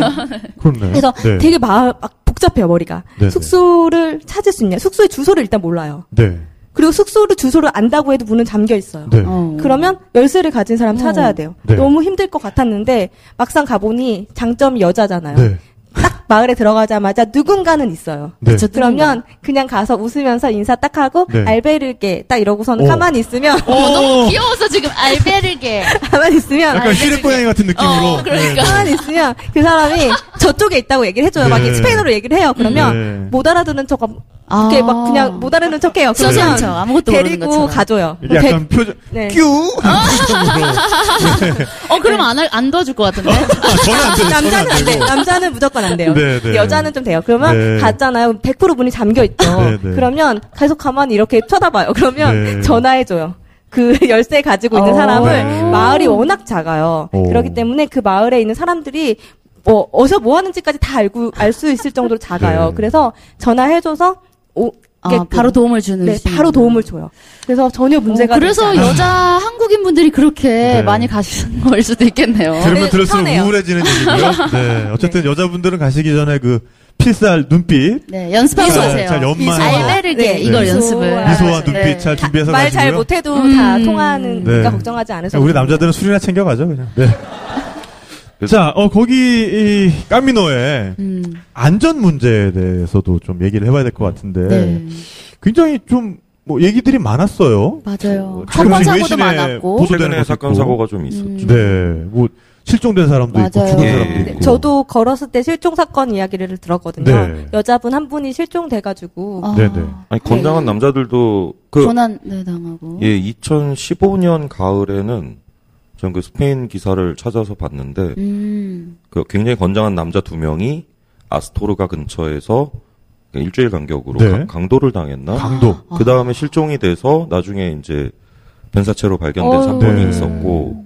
이번에도 제가 걸었을 때 아스토로가 근처였어요. 예, 거기서 여자가. 그쪽이 좀 위험하군요. 네, 아스토로가가 좀 그래요. 왜요? 아스토로가가 아까 그 말했던 그 가우디의 건축물이 있는 도시가 바로 아스토로가인데 거기 근처가 며칠 정도를 굉장히 조심하셔야 되는 구간이에요. 산을 넘을 비교적 때. 대도시고 그러면은 좀 범죄자들도 있을 수 있고. 거기가 이상하게 범죄가 왜일까? 왜죠? 그 나쁜 놈들이 그곳에 사는 것 같아요. 네. 그리고 그놈이 그놈 아니야? 같은 놈? 아마도 아직까지 범인을 못 잡았다고 얘기를 하고 있고. 올해도 같은 사람일 수도 있어요. 같은 사람일 거예요. 저보다 이틀 먼저 걸었던 여자 이야기였는데 그 여자분이 가방과 모든 짐은 그대로 있는 채 사람만 사라졌거든요. 그래가지고 경찰들이 앞뒤로 왔다 갔다 거렸다고 하는데 저는 경찰을 못 봤는데 제가 조금 많이 걷다 보니까 앞에 있는 사람들을 만났어요. 그들이 저한테 소식을 계속 물어보더라고요. 그 실종당했던 여자를 찾았니? 라고 계속 물어보길래 나는 그 소식 못 들었는데 했더니 자세하게 설명해줬던 게 아스토로가 근처에서 어떤 여자가 실종이 당했고 그 사람 때문에 경찰들이 계속 출동했었다라는 이야기를 하더라고요. 그래서 항상 그 스페인 사람들 그 알베르게에서 봉사를 하고 있는 스페인 사람들이 항상 얘기를 하죠. 혼자 걷지 마라. 네. 친구를 만들어서 같이 걸어라. 덜 힘들고. 왜냐면 그 현재 실종되는 사람들이 대부분 그러니까 범인들이 혼자 걷는 사람을 노리니까요. 그렇겠죠. 그러니까는 띄엄띄엄 있는 계절에 혼자 걷고 있으면 앞뒤로 사람 한 명도 없거든요. 걔네들이 화살표를 바꿔놔요. 그러면 이제 이쪽으로 오른쪽으로 가야 되는데 왼쪽으로 가게 만들고 너무 이정표 자체의 방향을 아예 걔네들이 살짝 장난을 쳐놓으면 그게 거기로 가면 사람 아무도 없거든요. 그러니까 그런 식으로 사건이 벌어진 적이 있어서 웬만하면 혼자 걷지 마라라고 스페인 사람들이 충고를 많이 합니다. 특히 여자라면 더. 그러니까 지선 씨처럼 남자도 상관없어요. 남자도. 지선 씨처럼 혼자만의 시간을 즐기고 싶어도 다른 사람들의 시야에 있는 범위 안에서 걸어가는 저도 그랬어요. 혼자 걷긴 하지만 사람들의 앞에 누가 걷고 있는지를 확인하고 저 사람이 시작하면은 속도를 알아요. 저 사람이 얼마나 걸었지. 그러면 저 사람이 걸을 때 같이 따라서 간격은 유지하면서 뒤에 누가 오는지도 확인을 해요. 뒤에 그러니까 카페를 딱 빠져나올 때 내가 가장 늦게 나오는 게 아니라 내 뒤에 누군가가 나올 사람이 있을 때 나와요. 그렇게 걷기도 했고 아스토로가 근처는 워낙 악명이 높은 지역이기 때문에 한국인 여자 2명을 그 전전 마을인가 만났어요. 그래서 아스토로가 때는 같이 걸어요라고 얘기를 해서 아스토로가 숙소에서 만나서 같이 움직여서 이틀 3일 정도를 같이 걸었어요. 한국인 그들도 한 명 더 있는 게 좋거든요. 그럼요. 훨씬 그래서 그들도 2명이었고 저 포함해서 셋이서 같이 걷고 또 중간에 또 아저씨도 같이 합류해가지고 남자분도 같이 이렇게 걸어주시고 하시면서 약간 그런 안전 문제를 조금 서로 공유해서 그러니까 약간 사람들이 좀 친해지는 게 좋아요. 그렇네요. 그래서 그 구간만 아니더라도 새벽에 출발하잖아요. 그땐 또 어두우니까. 그렇죠. 굉장히 어둡고. 그때도 위험할 것 같아요. 무서워요. 진짜 무서워요. 어두울 때. 숲길을 걸으니까 많이 무서울 때. 그러니까 구간별로 그런 정보를 좀 잘 파악해 놓으셨다가 좀 악명이 있는 구간이다. 그럴 때는 좀 같이 그런 식으로 같이 좀 아예 혼자 가셨더라도 이렇게 일행을 그러니까 어둡고 이런 새벽에 혼자 걷는 거는 웬만하면 남자분도 자제를 하시는 게 좋아요. 걔네들이 뭐 한두 명이 그렇게 움직이진 않을 거거든요. 그렇겠죠. 실제로 작년 초반인가 재작년 초반에 권총 강도 사건이 있었어요. 그거는 산티아고 데 콤포스텔라 가기 전에 공항을 지나가게 되는데 공항 쪽에서 그랬다고 하는데 이번에 가니까 길이 조금 바뀌었죠.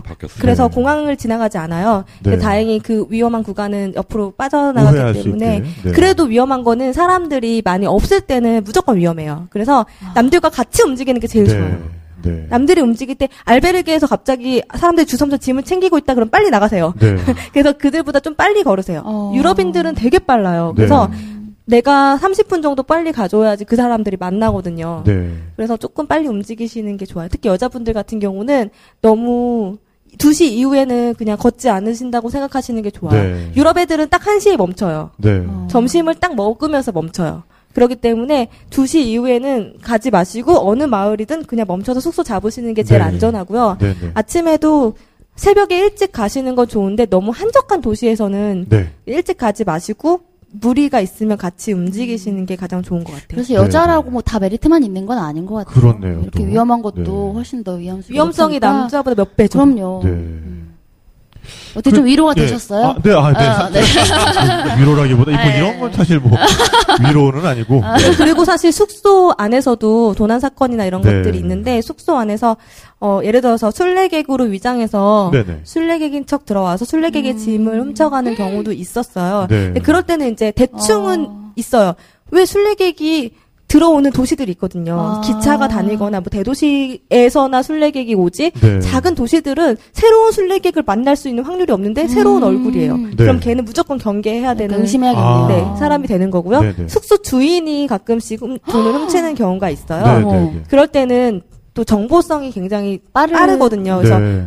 확인하셔야 돼요. 그 마을에 숙소를 가기 전에 한 번이라도 인터넷으로 그 마을, 그 숙소에 대한 정보를 검색을 해보시면 네. 도난 사건이 있었던 숙소라든지 이런 것들을 인터넷에 잘 나와 있기 때문에 어느 알베르게에서 네. 주인으로 의심되는 사고가 네. 있었다. 그게 한두 번이 아닌 경우가 네. 많아요. 그래서 네. 그런 데는 피해 가시는 게 가장 좋은 것 같아요. 네. 저는 소문으로만 들어봤지 4번 걸으면서 네. 단 한 번도 못 봐가지고. 네. 맞아요. 그렇게. 이게 뭐 도둑이라든가. 도둑. 뭐 저도 도둑은 못 봤어요. 뭐 숙소 이렇게 안에서. 그런 사건이 벌어지는 거를 저는 한 번도 본 적이 없어서. 예, 네. 그 참 운이 좋았구나. 네. 근데 그만큼 그렇게 흔한 네. 건 아닌 근데 거예요. 저는 흔하진 않아요, 사실. 숙소에서 근데 가장 흔하게 만날 수 있는 건 사실 베드버그거든요. 그리고 저 빈대 같은 이제 벌레를 말하는 거죠. 흙미처럼 생겼어요. 쌀 듣기만 해도 힘이 알갱이처럼. 빠지네. 근데 벌써 가려워. 예, 그게 제가 이제 봄, 여름, 가을 세 계절을 우선 걸어봤는데 네. 여름에는 거의 창궐 수준이라서 예, 굉장히 내가 조심한다고 예, 그런 게 아니에요. 그건 안 돼요. 그리고 유럽 친구들 중에는 베드버그 뭐 우리 집에도 있는데라고 네. 걷는 친구들도 간혹 있어요. 네, 네. 젊은 친구들. 네. 그래서 그건 진짜 복불복이죠. 물리면 어느 정도 가렵습니까? 물리면요. 저 안 물려봐서. 저는 2번 경험, 산티아고에서는 안 물렸어요. 근데 유럽 여행하면서 2번의 경험이 있는데 네. 물리면은 그냥 지금 내가 뭔가 피부가 다 네. 너무 간지럽고 일렬로 물어요. 이렇게. 네. 그러니까 팔을 물렸으면 그냥 팔을 잘라버리고 싶은. 그러니까 한 군데 물리는 건 베드버그가 아니에요. 네. 한 번 물리면 온몸이 물려요. 한 번에. 네네. 그렇기 때문에 그 긴 팔을 입어야 돼요. 일단 너무 징그러워요. 우선은 베드버그 자국이 생기면 네. 나의 모든 옷을 다 빨아야 되고 네, 네. 배낭 다 털어서 햇빛에 소독해야 되고 네. 그런 작업을 한 2번은 해야 그래도 그게 없어질까 말까 하기 때문에 저는 그 세계 여행하면서 베드버그를 너무 많이 당해서 베드버그가 어느 정도냐면요. 모기 물린 거에 한 100배 정도 가렵다고 생각을 하면 돼요. 그리고 좀 심한 곳에는 좀 센 베드버그들은 너무 가려워 지금. 간지럽죠. 그건 안 있어서 그래요. 네. 그 베드버그를 또 물리면 이게 물집까지 잡혀요 위에. 그럼 글딱이 터지면 옆에 또 번져요. 혈관을 타고 그 안 좋은 성분이 계속 퍼지면서 물리지 않은 곳에서 또 염증이 계속 나거든요. 네. 그래서 여기에 조금 물렸다고 끝나는 게 아니에요. 계속 퍼져요. 네, 계속 퍼져요. 그래서 한번 물리면 그냥 포기하셔야 되는 것도 있고 병원에나 약국 가셔서 약을 바르는 게 좋은데 저는 그렇게 했음에도 불구하고 거의 한 달간 그게 계속 간지러웠고 그걸 다 마치고 한국에 돌아와서 1년 만에 흉터가 사라졌어요. 네, 그 정도로 흉터 오래 갑니다. 네, 고생을 많이 하거든요. 저 요번에 그래서 하루에 제일 많았을 때 한국 사람이 16명까지 있었는데 그 중에 12명이 이제 베드버그에 물렸어요. 나중에 보니까 한 번이라도 물린 사람들이 안 물린 사람들의 공통점을 찾아냈는데 물론 이건 그냥 우연이에요. 우연인데 너무 궁금한데 안 물린 사람 4명은 다 흡연자였습니다. 그럼 담배 배워야겠군요. 담배 연기 그 냄새를 싫어하는구나. 모르겠어요. 근데 다른 외국인들은 담배 많이 피는 애들 많이 물렸거든요. 근데 유독 한국인 중에 그러면 그 전자담배에 들어가는 니코틴 엑사 그거를 희석시켜가지고 뿌려. 이렇게 조그만 스프레이에 담아가지고. 근데 우연이에요. 근데 마치 그 뱀 나올 때 이렇게 담뱃재 약간 하듯이 그 느낌으로. 그런. 근데 진짜 베드버그가 여름에는 정말 너무 많아요. 네. 저도 요번 여름에는 정말 깜짝 놀랄 정도로 많아서 제가 손으로 잡은 게 굉장히 많아요. 너무 싫어. 하다가 이렇게 툭 눌러보면 이제 피가 팍 터지는 이미 누가 하나 물렸죠. 아우. 그러니까 도착하자마자 봤는데 얘기를 해도 전날 물린 거예요. 얘가 네. 전날에 묵었던 애 거를 물었겠죠. 그러면 이제 그때부터 조심을 하죠. 네. 두드레기도 돋을 것 같으니까 배드버그 이제 잊지 마고요. 근데 약간 그게 있어요. 걷다 보면은 사람들하고 되게 교류가 많이 있어요. 네. 그러면 사람들이 알려줘요. 먼저 걷는 분들이 어느 숙소에 배드버그가 출몰했다라는 정보를 빠르게 뒤로를 전달을 해줘요. 그러면 그 숙소를 좀 피해가는 방법을 찾으시는 것이 좀 좋고요. 근데 여름에는 그게 그냥 모든 다 숙소에 있죠. 네. 다 있어요. 네. 어떤 침대에 있었냐를 찾아보시면. 또 그게 싫으시면은 좀 좋은 데를 쌀쌀한데 가시는 게 아니면은 저는 막판에 배드버그 소식이 있어가지고 아예 마지막 부분에서는 그냥 호스텔 위주로 갔어요. 네. 그래서 그런 싱글룸 같은 데는 배드버그가 거의 없다고 보셔야 되거든요. 네. 그리고 배드버그를 제가 물렸을 때 특징을 봤더니 깜깜하면 출몰을 해요. 네. 그래서 저는 싱글룸 잡았을 때는 100% 불을 다 켜놓고 잤어요. 네. 그랬기 때문에 물릴 일이 없어요. 불을 켜놓으면 나오지 그게 않아요. 또 노하우네요. 네. 근데 그 알베르게는 10시만 되면 불을 다 소등을 꺼버려요. 해버리니까. 네. 네. 그래서 걔네들이 다 출몰을 하기 때문에 약간 습습하고 그늘진 네. 곳에 많이 나오고. 그렇군요. 그래서 숙소 가시면 한번 그 이불을 들춰보세요. 네. 그러면 거기 핏자국이 있으면 100%거든요. 근데 그러니까, 알베르게는 이불 자체가 없어요. 네. 네, 그러니까 만약 숙소를 따로 잡으실 문제는 때라도 내 침낭에 살고 있는 거기 때문에 네. 그 침낭이 거의 폭탄이죠. 네, 네. 그리고 김장 비닐 준비하시는 분들도 있어요. 네. 근데 가끔씩 김장 비닐을 뚫는 그 배드버그도 있기 때문에 미친놈들 아니야. 근데 배드버그가 진짜 얼마나 독한지 정말 어떤 분은 그거를 피하려고 침대에 배드버그가 침대로 올라오는 걸 막으려고 침대 밑에다가 대야에다 물을 받아서 4개를 해놓는데 나중에 배드버그 물린 거야. 근데 어떻게 물렸냐면 배드버그가 벽을 타고 천장으로 올라가서 그 사람이 떨어져. 그렇게 해서 물리는 정도로 강력하기 때문에 그냥 그 산티아고 순례길의 하나의 일부다. 네, 고난이다, 뭐 고행이다라고 하고 그냥 생각하시면 당첨이라고 생각하시고 무용담 추가 이렇게 생각하시면 에피소드 하나. 사실 배드버그도 배드버그지만 여자분들 같은 경우에 그런 한 달에 한 번씩 자연의 대자연의 대자연. 네. 그럼 어떻게 해결하셨어요? 라고 많이 물어보시더라고요. 많게는 2번까지 하시거든요. 왜냐면 그렇겠죠. 왜냐면 그 한 달에 시작하실 때 하면 시작하면 되게 편하게 걷겠다 하는데 막판에 다시 올 때. 그래서 아무튼 그런 것들은 본인이 잘 조절하시는 게 좋은데 아무튼 그 조절한다고 조절이 되는 조절이 미리 할 수 있는 약 먹으면 되는 뭐 그런 근데 약을 먹는 건 좀 추천하지 않고요. 네네. 날짜를 중간에 딱 걸리게 하는 게 가장 한 번만 할 수 있으니까 좋고. 네. 그 스페인에서 파는 이부프로펜 이거 꼭 알아놓으셔야 돼요. 가실 거면 이부프로펜이라는 감기약이잖아요. 몸살이. 예, 근데 원래 그 진통제거든요. 진통제? 네네. 예, 진통제. 그 미국의 에드빌 같은 그 600ml짜리 있는데 굉장히 싸고 효과가 엄청납니다. 예, 그래서 거의 막판 되면 다리 아프면은 다 그 알약 하나씩 먹고 저도 진통제 먹으면서 걸었거든요. 모든 사람들이 다 약쟁이가 돼가지고. 저는 그렇지 않. 예, 여자분들도 꼭 준비를 해놓으세요. 왜냐하면 그 혹시 모르니까. 대자연 때문에. 근데 사실 산티아고 순례길을 걸으면서 정상인 몸이라는 건 상상이 안 되거든요. 일단 몸이 부자연스럽기 때문에 호르몬 분비도 좀 달라요. 그래서 한국에서 경험하는 그런 것보다 좀 양이 적다고 해야 되나? 그렇기 때문에 걷는 사람들 대부분이 그냥 빠르게 지나갔어. 그렇게 불편하지 않았어라고 말하기 때문에 사실 큰 문제는 없을 거예요. 근데 화장실이 없는 경우도 많이 있어서. 숙소에 화장실이 없어요? 아니, 숙소가 아니라 중간 덮개. 되게 많이. 중간에. 그 중간 덮개 없는 변기가 굉장히 많아요. 그런 것보다도 길이 한 몇십 킬로 정도가 화장실이 없는 경우가 많아요. 많죠. 그럴 때 좀 불편한 거 이게 빼놓고. 남자들이 편할 때가 17km 막 이렇게 아무것도 없거든요. 남자들은 그냥 이 땅이 다 화장실이기 때문에. 그렇죠. 이렇게. 그냥 우리는 가능한데 여자분들 저도 그렇게 정말 가능하게 근데 이제 정말 급하신 분들은 사용을 하시더라고요. 처음 한 번이 어려워요. 딱 한 번만 경험하고 나면 그 뒤로는 너무 편해요. 화장실 굳이 찾을 필요가 없어. 저 우산 같은 거 가지고 다니시다가 귀찮죠. 귀찮아요. 그냥 이런 경우가 있어요. 길에 배낭 하나가 놓여져 있고 옆에 사람이 없어. 그럼 사람이 없어요. 그럼 옆에 보면 밀밭 가운데 얼굴만 그렇군요. 옆에 밀밭은 있군요.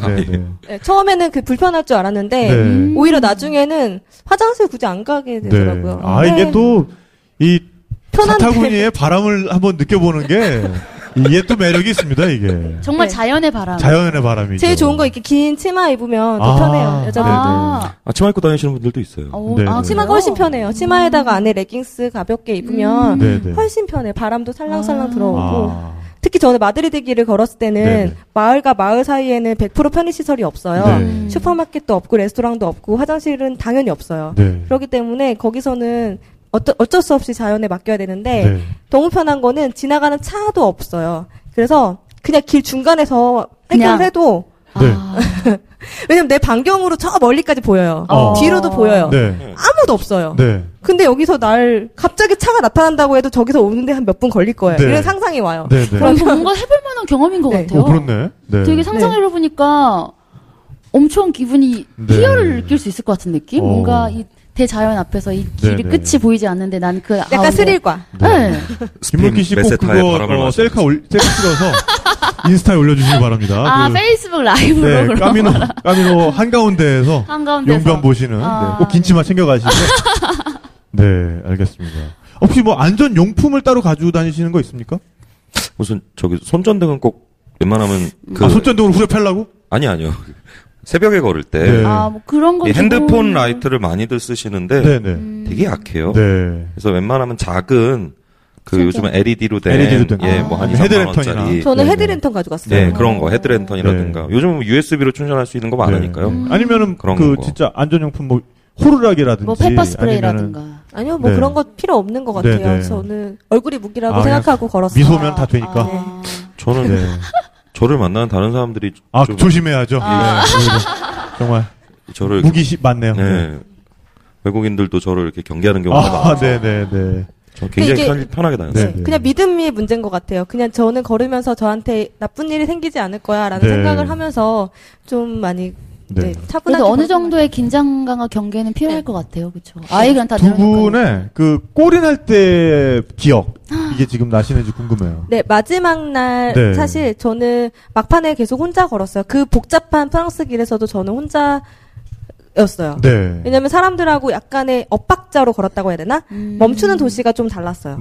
한국인들이 주로 멈추는 도시들을 중간에 있는 도시들을 멈췄어요. 그러다 보니까 한국인들도 거의 못 만나고 그리고 외국인들 자체도 많이 못 만났는데 그래서 마지막 날도 혼자 들어갈 것 같은 그런 날이었어요. 숙소도 제가 펜션으로 혼자 1박을 했었고 마지막 도시에서. 근데 20km를 더 걸어가면 마지막 산티아고 데 콤포스텔라 성당이 나와 있는 그 도시였어요. 그러니까 다음 날 오전에 산티아고에 도착할 수 있는 가장 먼 도시였어요. 왜냐면 더 걸을 수 있는 힘은 없었어요. 여기서 멈췄어야만 됐기 때문에 거기서 멈췄는데 마을로 딱 들어가는데 그 며칠 동안에 이렇게 스치고 지나갔던 한 남자애가 딱 같이 이렇게 딱 들어가게 된 거예요. 그 마을로 들어가는데. 그래서 인사를 했어요. 반갑게. 왜냐면 몇 번 인사를 했던 사이니까. 그리고 나서 보니까 그 남자애도 그 마을에서 숙박을 한대요. 근처 알베르게에서 잔대요. 그래서 그날 왠지 혼자 저녁을 먹기 너무 싫어서 저녁은 어떻게 해 드실 거예요? 라고 물어봤더니 사 먹을 거예요. 그러길래 그럼 같이 먹어요. 그렇게 해서 숙소는 다르지만 시간을 정하고 만나서 식사를 했어요. 셋이서.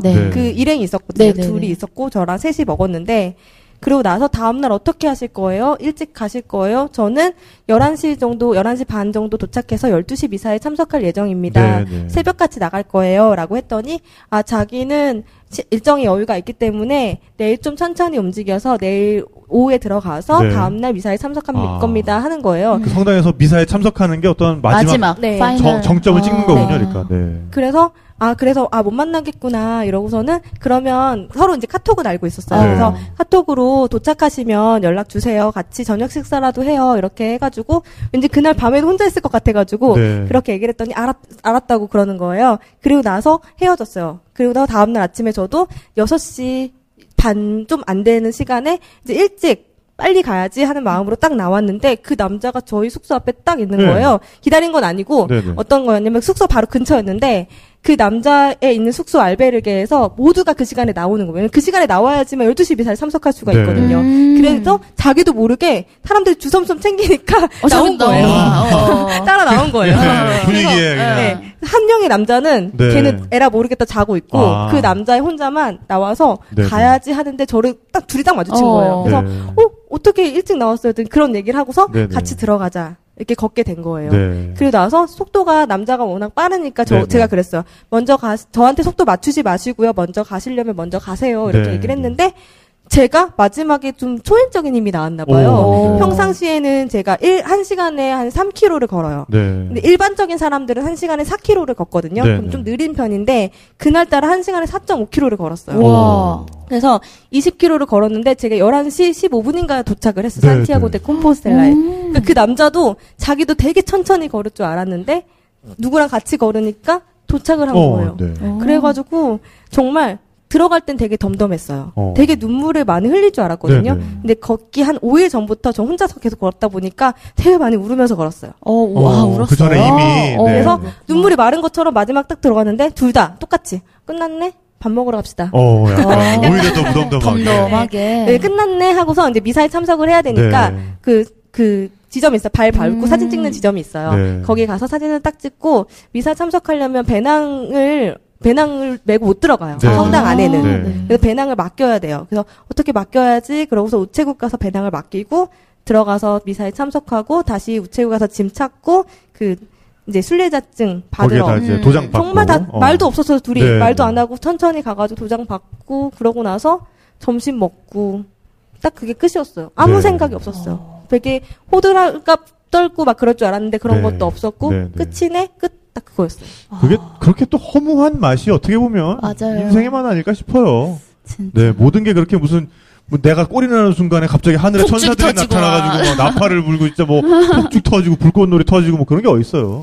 그러니까 네. 느껴지는 게 이게 작은 마을과 큰 도시의 차이인데 작은 마을에 가면 순례자들이 주인공이에요.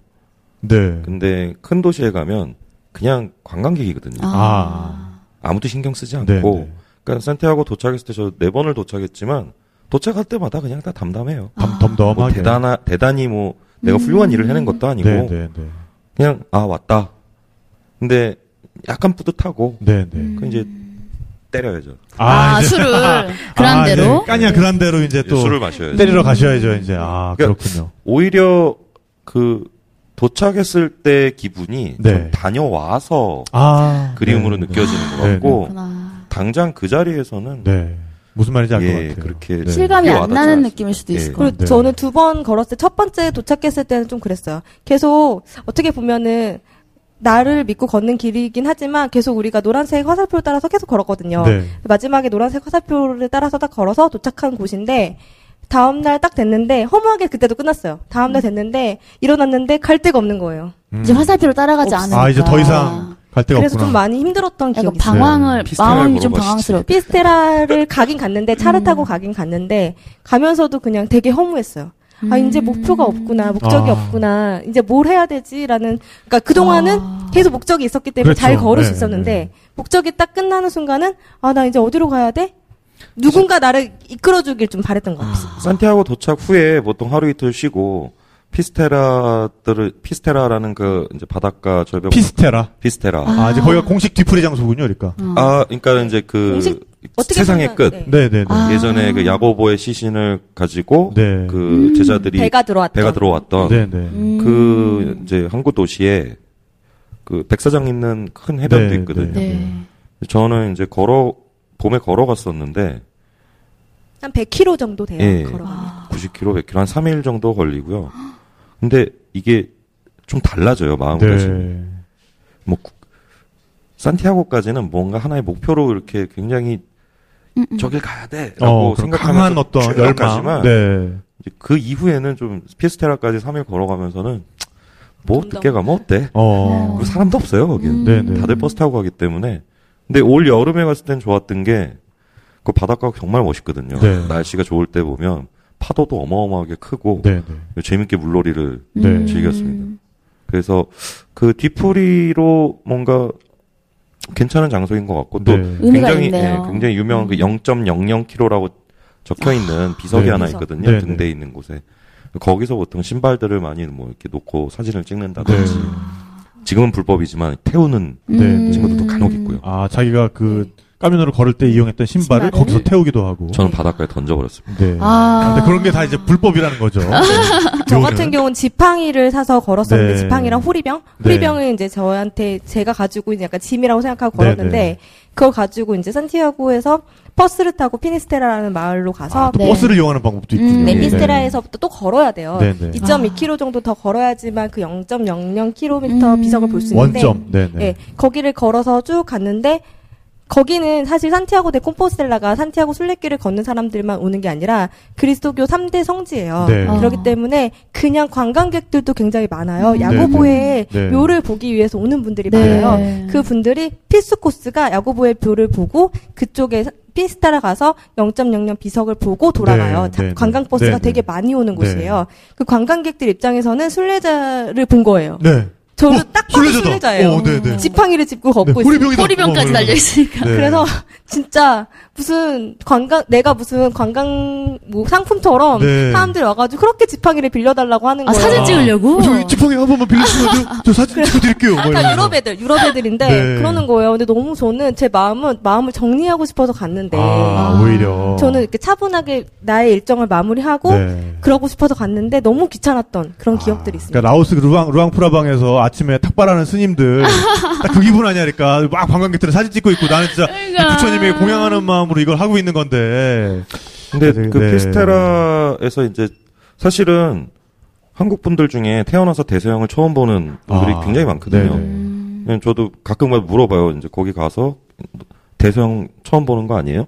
생각해보면 거의 처음이에요. 네. 대부분 태평양만 보고 네. 살았기 때문에. 근데 그 세상의 끝이라고 불렸던 곳이잖아요. 예전에. 네. 콜럼버스 이전에는.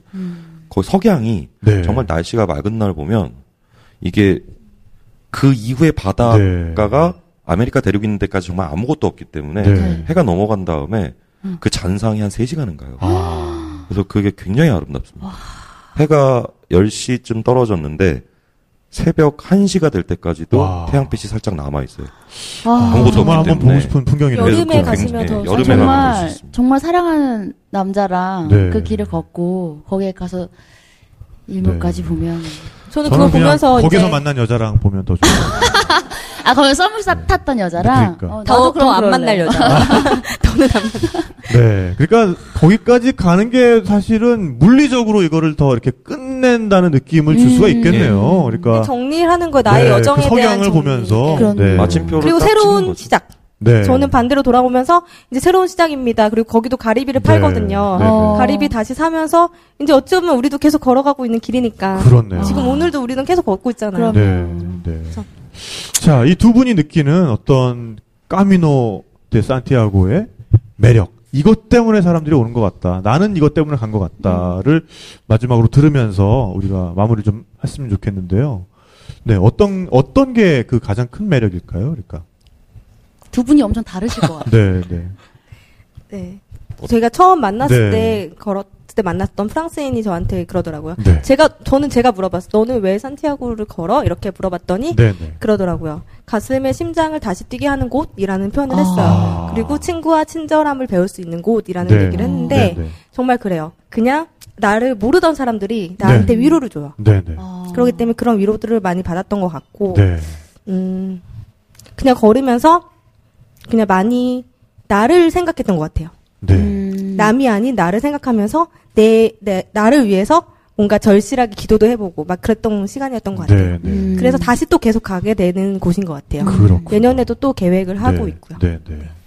저 같은 경우는 그곳에 가면은 그러니까 한국에서 일상에서 머물고 있을 때 걱정, 근심 같은 게 다 없어지고 기본적으로요. 그러니까 사실 저희가 다 욕심 때문에 그 걱정과 근심을 달고 사는 거거든요. 근데 거기 가면은 그냥 제가 하는 일이 하루에 3가지밖에 없어요. 먹고, 자고, 걷고. 아유. 4가지네요. 4가지네요. 싸고도 있으니까. 굳이 또 싸고를 거기다가. 그런 추억이 있으시잖아요. 싸지 않으면 먹을 수가 없고. 그렇죠. 그럼 중요하죠, 중요하죠. 그러니까 정말 그 단순한 삶 안에서 그냥 솔직히 일상에서 우리가 그런 단순함을 찾기는 힘들거든요. 그렇죠. 그러니까 그 단순함이 저한테 가장 크게 다가오는 매력인 것 같아요. 그냥 내가 어떤 하나의 물리적인 생물체로서 그냥 자연인으로서 뭔가 나를 온전하게 느낄 수 있는 정말, 그리고 친구들 많은 친구들을 만날 수 있다는 게 참 좋은 장점인 것 같아요. 참 건강한 시간인 것 같아요. 길 위에서 걷는다는. 되게 감정을 많이 배워요. 그냥 내가 내 안에 있던 내가 모르고 있던 막 저 끝에 있던 감정들이 끌어올라와지니까 그냥 되게 좋았던 것 같아요. 자, 또 이렇게 두 분이 느끼는 서로 다른 매력까지 이렇게 얘기를 해봤습니다. 오, 오늘 정말 그냥 까미노 갔다 온 것 같아요. 진짜 한참 걷고 있다가 나 이미 그 여권에 도장 받은 것 같아. 그런데 정말 들으면서 새록새록 와 정말 꼭 가보고 싶다라는 열망을. 까미노 멀리 있지 않은 것 같아요. 우리가 까미노라고 생각하고 걸으면 그 길은 다 까미노라고 생각합니다. 결국에는 그 길은 다 산티아고로 이어지는. 마음에 달려 있는 걸로. 내가 목적지만 확실하게 정하고 걷는다면 그 길은 다 나에게 목적지로 갈 수 있는 길인 거죠. 멋있습니다, 우리 김지선 작가님. 아름답네요. 아름답습니다. 자, 우리 김지선 작가님이 가져오신 선물 또 나눠드리도록 할게요. 네, 또 사실 별게 없는 것들이 너무 많아가지고 좀 그렇긴 한데. 이번엔 사이즈가 큽니다. 저는 아무것도 안 갖고 왔는데. 그냥. 제가 사진 게 선물입니다. 오신 자체가. 이게 사실 액자가 없어가지고 파일에 넣었는데 찍었던 사진 2장을 가지고 왔어요. 이거 나중에 표구를 하면 굉장히 멋있을 것 같습니다. 그러니까 큰 사진은 아닌데, 그러니까 좋은 사진은 아니지만 그래도 제가 산티아고 걸으면서 찍었던 사진 2장 준비했는데, 이 2장하고 저 사진을 보고 저게 어딘지 아는 제가 참 신기하네요. 그리고 엽서를 3장씩 넣었어요. 랜덤이고요. 이것도 3개 가져왔고요. 그리고 제가 직접 만든 가리비랑. 빈 엽서. 근데 요거는 본인의 사진으로 만든 엽서인가요? 김지선 작가의 사진으로 만든 빈 엽서. 그리고 가리비하고 산티아고 순례길의 상징의 화살표를 제가 만든 건데 이게 제가 이 방송 섭외가 좀 일찍 됐으면 여기 계신 분들한테 다 만들어주고 싶은데 너무 3개밖에 없어가지고 좀 죄송해요. 다 드리고 싶은데. 뭘로 만든 거예요, 이거? 클레이로 만들었습니다. 클레이로? 이거 예쁩니다. 나중에 저한테 만날 때 말씀하시면 제가 만들어서 이 며칠 걸리기 때문에 사실 만드는 거 시간이 안 걸리는데 말려야 돼요. 조그맣고 예뻐요. 너무 예뻐요. 분홍색 가리비. 저한테는 저런 거 부탁하시면 안 돼요. 그래서 준비했습니다. 필요하신 알겠습니다. 분한테 갔으면 좋겠어요. 자, 그러면은 먼저 김지선 작가의 엽서 세트. 제가 찍은 사진하고 그리고 글을 한 줄씩 넣어서 글을 좀 적었거든요. 자, 요 엽서부터 그러면은 퀴즈를 내보도록 하죠. 자, 제가요? 뭐부터 갈까요? 그러면 그 프랑스 길이라고 하죠. 그 길이 시작되는 점이 있습니다. 시작되는 마을. 시작되는 마을. 생장. 맞는 걸로 하겠습니다. 축하드립니다. 오늘 선물 많이 챙겨가시네요. 생장. 정확한 이름이 뭐였죠? 생장. 비에드 포르트. 모르겠네요, 저도. 대충 그런 발음입니다. 그리고 역시 엽서 세트. 문제 내주실 거 있어요? 제가요? 뭘 하지? 그럼 제가 내겠습니다. 산티아고 까미노 데 산티아고의 꼬린 지점이 되는 성당의 이름을 정확하게 말씀해 주세요. 안양. 산티아고 데 콤포스텔라. 정답입니다. 별들이 쏟아지는 산티아고라는 뜻이죠. 별이 내려앉는 산티아고. 축하드립니다. 그리고 역시 엽서 세트가 되겠습니다. 퀴즈, 제가 좋아하는 건축가가 있어요. 가우디는 가우디인데요. 마을 이름. 가우디의 건축물이 있는? 자, 이거 동네 이름 먼저 외쳐주셨어야 되는 건데, 그럼 뒷분한테 드리겠습니다.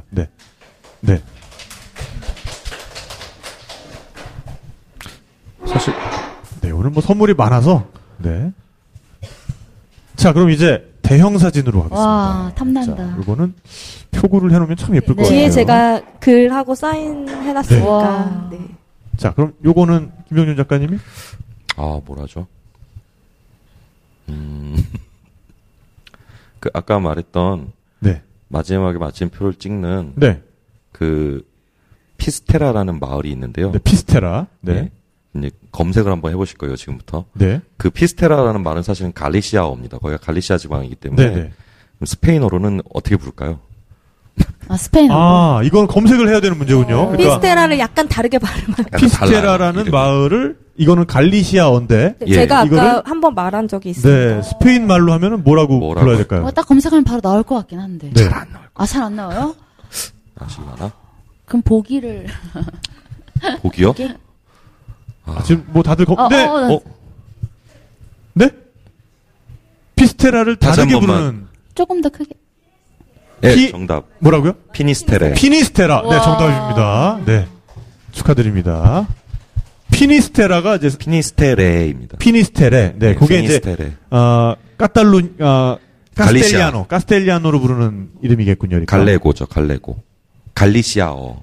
갈리시아어가 갈리시아어가 피스테라고요. 피스테라고. 피니스테레는 스페인어. 그러니까 이제 카스텔리아노라고 하는 그 스페인에서 쓰는 표준어. 그쵸. 그걸로는 이제 그렇게 부르겠군요. 예. 자, 그리고 사진이 한 장 더 있습니다. 자, 요거는 제가 문제를 내죠. 까미노 데 산티아고를 걸으면서 먹을 수 있는 음식물 중에 순례자의 메뉴가 있는데요. 그거를 스페인어로 뭐라고 할까요? 강동. 정답입니다. 네, 메누델 페라그리노. 네, 축하드립니다. 이거는 너무 작아가지고. 네, 요거 그리고 자, 요거는 선착순이요. 요거는 책에다가 끼워드릴게요. 요거를 너무 작아서 사실. 네, 요거 기념품을 까미노와 이 조가비 기념품을 책에다가 끼워서 저희가 드리는 걸로 하겠습니다. 네, 더욱더 뜻깊겠죠? 정말 갖고 싶은 상 줘도 되나요? 그럴까요? 정말 갖고 싶다. 정말 그럴까요? 정말 갖고 싶다. 이 조가비 빨리 드시면. 조가비 나 정말 갖고 싶다. 네. 손 드세요. 별게 아니어서 사실. 네. 딱 3명 됐어요. 예. 그래요? 3명 됐다. 한 개는 조가비가 아닌데? 자, 그럼 세 분이서 그냥 빨리 와서 빨리 오셔가지고 네 나눠 가지세요. 별게 아니어서 막 가위바위보까지 하기 또 애매해. 자, 하나는 화살표고 두 개는 조갑입니다. 네. 네. 네. 네. 또 의견 일치를 보셨고요. 금방. 자, 그리고 드디어 이제 김물길 작가의 신간. 제 신간. 네. 아트로드 한국을 담다. 네. 근데 퀴즈를 뭘 해야 될지 모르겠네요. 가위바위보 가면 되죠. 네. 가위바위보 가면 가위바위보로 그러면. 네. 그럼 이것도 가위바위보로 저를 이겨주시는 분께. 네. 김물길 작가와 가위바위보로 하는 걸로 하겠습니다. 자, 하겠습니다. 가위바위보. 네. 주먹만 남아 계세요. 주먹만 남으시면 돼요. 네. 가위바위보. 자, 가위만 남으세요. 네. 한 분이에요? 한 명만 남았어요. 네. 축하드립니다. 네. 대박. 와, 대박. 뭘 해도 되시는 날이네요, 오늘. 오늘 선물을. 네. 오늘, 축하드립니다. 뭘 해도 되시는 날이네요. 네, 축하드리고요. 재밌게 보세요. 네, 그리고 저의 여행 산문집, 비가 오지 않으면 좋겠어. 네. 왜 웃으시죠? 네. 하여간, 네, 저의 영혼을 갈아넣은, 네, 저의 올 한 해가 거의 들어있는 책입니다. 네, 비가 오지 않으면 좋겠어. 많은 성원 부탁드리고요. 네, 요것도 그러면, 요거는, 김병준 작가와 가위바위보 하겠습니다. 저랑요? 네. 가위바위보 하는 걸로 하겠습니다. 예. 가위바위보! 네. 주먹만 남으세요. 네. 가위바위보! 역시 주먹만 남으세요. 또 타시는 거 아니에요, 저분 지금? 네. 가능성 높습니다. 가위바위보! 역시 주먹! 남자는 주먹! 남자는 주먹! 비기는 건 안 됩니다. 안 돼요. 비기는 거 안 돼요. 네. 두 명 남으셨어요? 여기 그럼 두 분 일어나세요. 일어나세요. 네. 어떻게 이럴 수가 있지? 이야, 우리 저분 진짜 뭘 해도 되는 분인데. 네. 자, 그러면은 두 분이서 가위바위보 하겠습니다. 네. 혹시 아이라고 이렇게 양보할 의향 없습니까? 네, 알겠습니다. 네, 그러면 와이프를 위해서 네, 가위바위보! 이겼습니다. 축하드립니다. 네, 미리 양보하셨으면 뭔가 더 아름다운 장면이라. 네, 결과론적으로. 결과론적으로. 네, 하지만 뭐 와이프를 또 위해서. 장난입니다. 네. 사드리세요. 네. 꼭. 네, 맞아. 약속? 네. 오늘 정말 너무 즐거운 시간이었습니다. 네, 너무 재밌었어요. 네. 사실 까미노 데 산티아고는 저도 못 가본 곳이기 때문에. 저도요. 저도 오늘은 여행하는 기분으로 정말 들었던 것 같아요. 네. 우리 김명준 작가 어떠셨나요? 네. 생각보다 굉장히 힘들고요. 네. 아니, 너무 편하게 얘기 말씀 잘해주셨는데. 살이 쪄가지고 바지가 작아서. 네. 요요로. 네, 터질라 그러네요. 네네네. 예, 그런 것도 있고 우선 좀 사실은 되게 신기했던 게 네. 이 탁 PD님께서 저한테 이제 출연 의뢰를 이렇게 전화를 주시기 전날 네. 봄과 여름에 걸었던 그 까미노 네네. 동료들과 약속을 이미 잡아놔서 네. 사실은 그제 어제 이렇게 진탕 네네. 술을 좀 마신 상태로 여기 네네. 왔거든요. 네네. 그러니까 이게 뭔가 계속 여행의 그 기분이 네. 이어가고 있는 것 같아서 여운이 계속 남게 돼서 오늘 이제 그 여운을 좀 정리하고 저도 좀 일상으로 복귀해서 현실로 돌아가야 하지 않을까. 뭔가 그런 마침표를 그런 기분으로 지금 왔습니다. 여기서 또 맺으셨군요. 네, 아유 감사합니다. 네, 우리 김지선 작가는 어떠셨나요? 사실 산티아고 순례길을 왜 걷냐고 많이 물어보시는데 다들 이유 있게 걷는 분들도 있지만 사실 저는 큰 이유는 없었어요. 근데 사람들 다 그래요. 마지막에 혹시라도 내가 이 길을 걷고 나서 무언가 변하지 않을까라는 조금의 그런 희망? 마음 때문에 기대감? 걷게 되는 것 같아요. 그런데 사실 그게 빨리 오는 사람도 있고 늦게 오는 사람도 있고 그리고 시기가 좀 달라요. 그때. 그래서 그런 마음가짐을 계속 가지고 있을 수 있다면 되게 좋은 것 같고 오늘도 다시 저는 산티아고 걷고 난 지 벌써 2달이 지났어요. 3달 정도 지났어요. 그래서 많이 잊혀져 가고 있는데 다시 그 기억들을 좀 되살린 것 같아가지고 또 걷고 온 느낌이 들고 또 다시 그 잊지 말아야 된 감정들을 다시 찾은 것 같아가지고 되게 고마웠던 시간인 것 같습니다. 또 다시 오늘 내일부터는 또 열심히 살아가도록 하겠습니다. 오늘 좋은 말씀 주신 두 분에게 박수 한번 부탁드립니다. 김물기 작가 오늘 어땠나요? 너무 즐겁게 저 잘해주셨어요. 너무 정말 재밌었는데 사실 제가 이 얘기를 들으면서 어떤 감정이입을 하면서 들었냐면 제가 그 국내 여행을 할 때도 한겨울에 지리산 종주를 한 적이 있어요. 근데 그때 고생할 걸 알면서도 그 종주를 했거든요. 다 말리는데 제가 갔어요. 그래서 발톱이 4개가 빠지고 혼자서 지금도 제 발톱이 자라고 있는데 펑펑 울면서 산을 탔던 기억이 있어요. 2박 3일 동안 혼자서.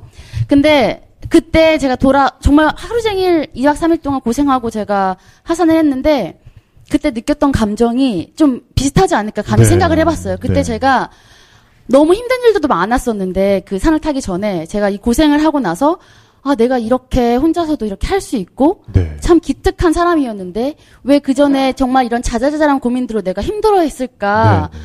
너 너무 괜찮아. 너 충분히 견뎌낼 수 있는 사람이었어라고 그 끝나고 나서 그 눈물이 약간 그런 눈물이었어요, 저는. 그래서 그 등산을 마치고 집으로 돌아오는 버스 내내 제가 계속 눈물이 안 멈춰서 울었었거든요. 약간 그래서 제가 그때 처음으로 왜 사람들이 수행을 하는가라는 거에 대해서 다시 한번 생각을 해봤었는데 그때 기분을 또 다시 느껴보고 싶다라는 생각을 항상 했었어요. 근데 아마 그 두 번째 여행이 오늘 이분들 덕분에 산티아고가 되지 않을까라는 생각이 들었거든요. 그래서 정말 너무 감사하고 그리고 뭔가 다른 경험이지만 그런 감정들을 듣다 보니까 저도 중간중간에 내심 울컥울컥 하기도 했는데 그래서 뭔가 새로운 마침표라고 하셨잖아요. 이제 다시 일상으로 돌아가신다고. 근데 뭔가 저한테는 그리고 혹은 듣는 분들에게도 이제 시작점을 만들어주지 않았을까라는 생각이 들면서 다시 한번 감사드린다는 말을 드리고 싶습니다. 박수 한번 부탁드립니다. 머지않아 우리 김물길 작가의 아트로드 산티아고를 담다. 산티아고 볼 수 있게 되지 제가 않을까. 한번 그 바보가 될 수도 있겠네요. 4계절을 4계절을 다 걷는. 혹시 그런 모르죠? 프로젝트에 착수할 수 있게 아트로드 한국을 담다. 많은 사랑 부탁드립니다. 좀 부탁드리겠습니다. 오늘 저는 계속 들으면서 약간은 뭐 좀 클리셰 같은 말일 수도 있겠지만은 그 산티아고 자체가 결국에는 인생이구나. 라는 생각을 했어요. 그 안에서 그 고갯길마다 하나의 고비가 있고 그 고비가 해결되는 과정이 있고 그러면서 그 결말을 향해서 달려가는 하나의 인생의 어떤 미니어처 같은 거다라는 생각을 했고. 사실 또 그래요. 걸으면서 느꼈던 것도 내려갈 때도 힘들고 올라갈 때도 힘들고 평지도 힘들어요. 그것도 인생길하고 비슷한 것 같아요. 올라가는데도 힘들어요. 그걸 또 다시 내려올 때 힘들고 그렇다고 평지는 편할 것 같지만 평지 나름의 또 힘든 거예요.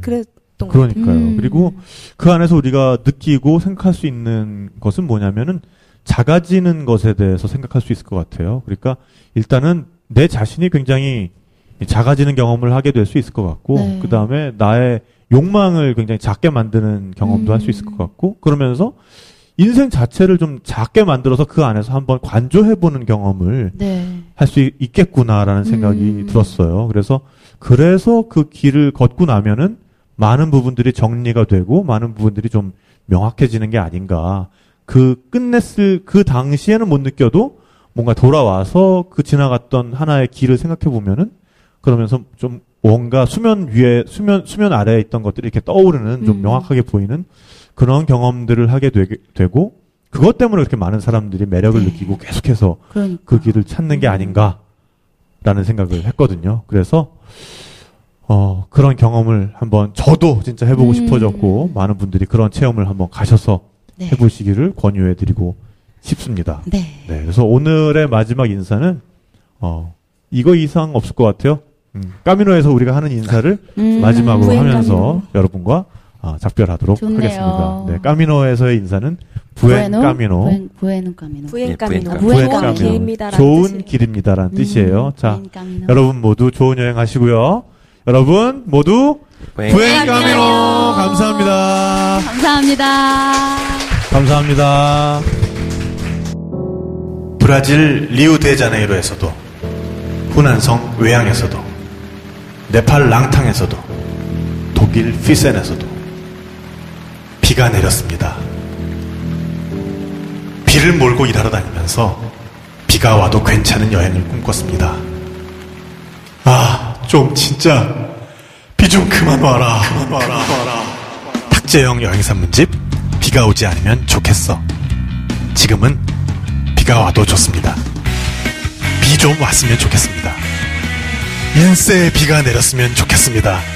여러분 도와주세요. 제발.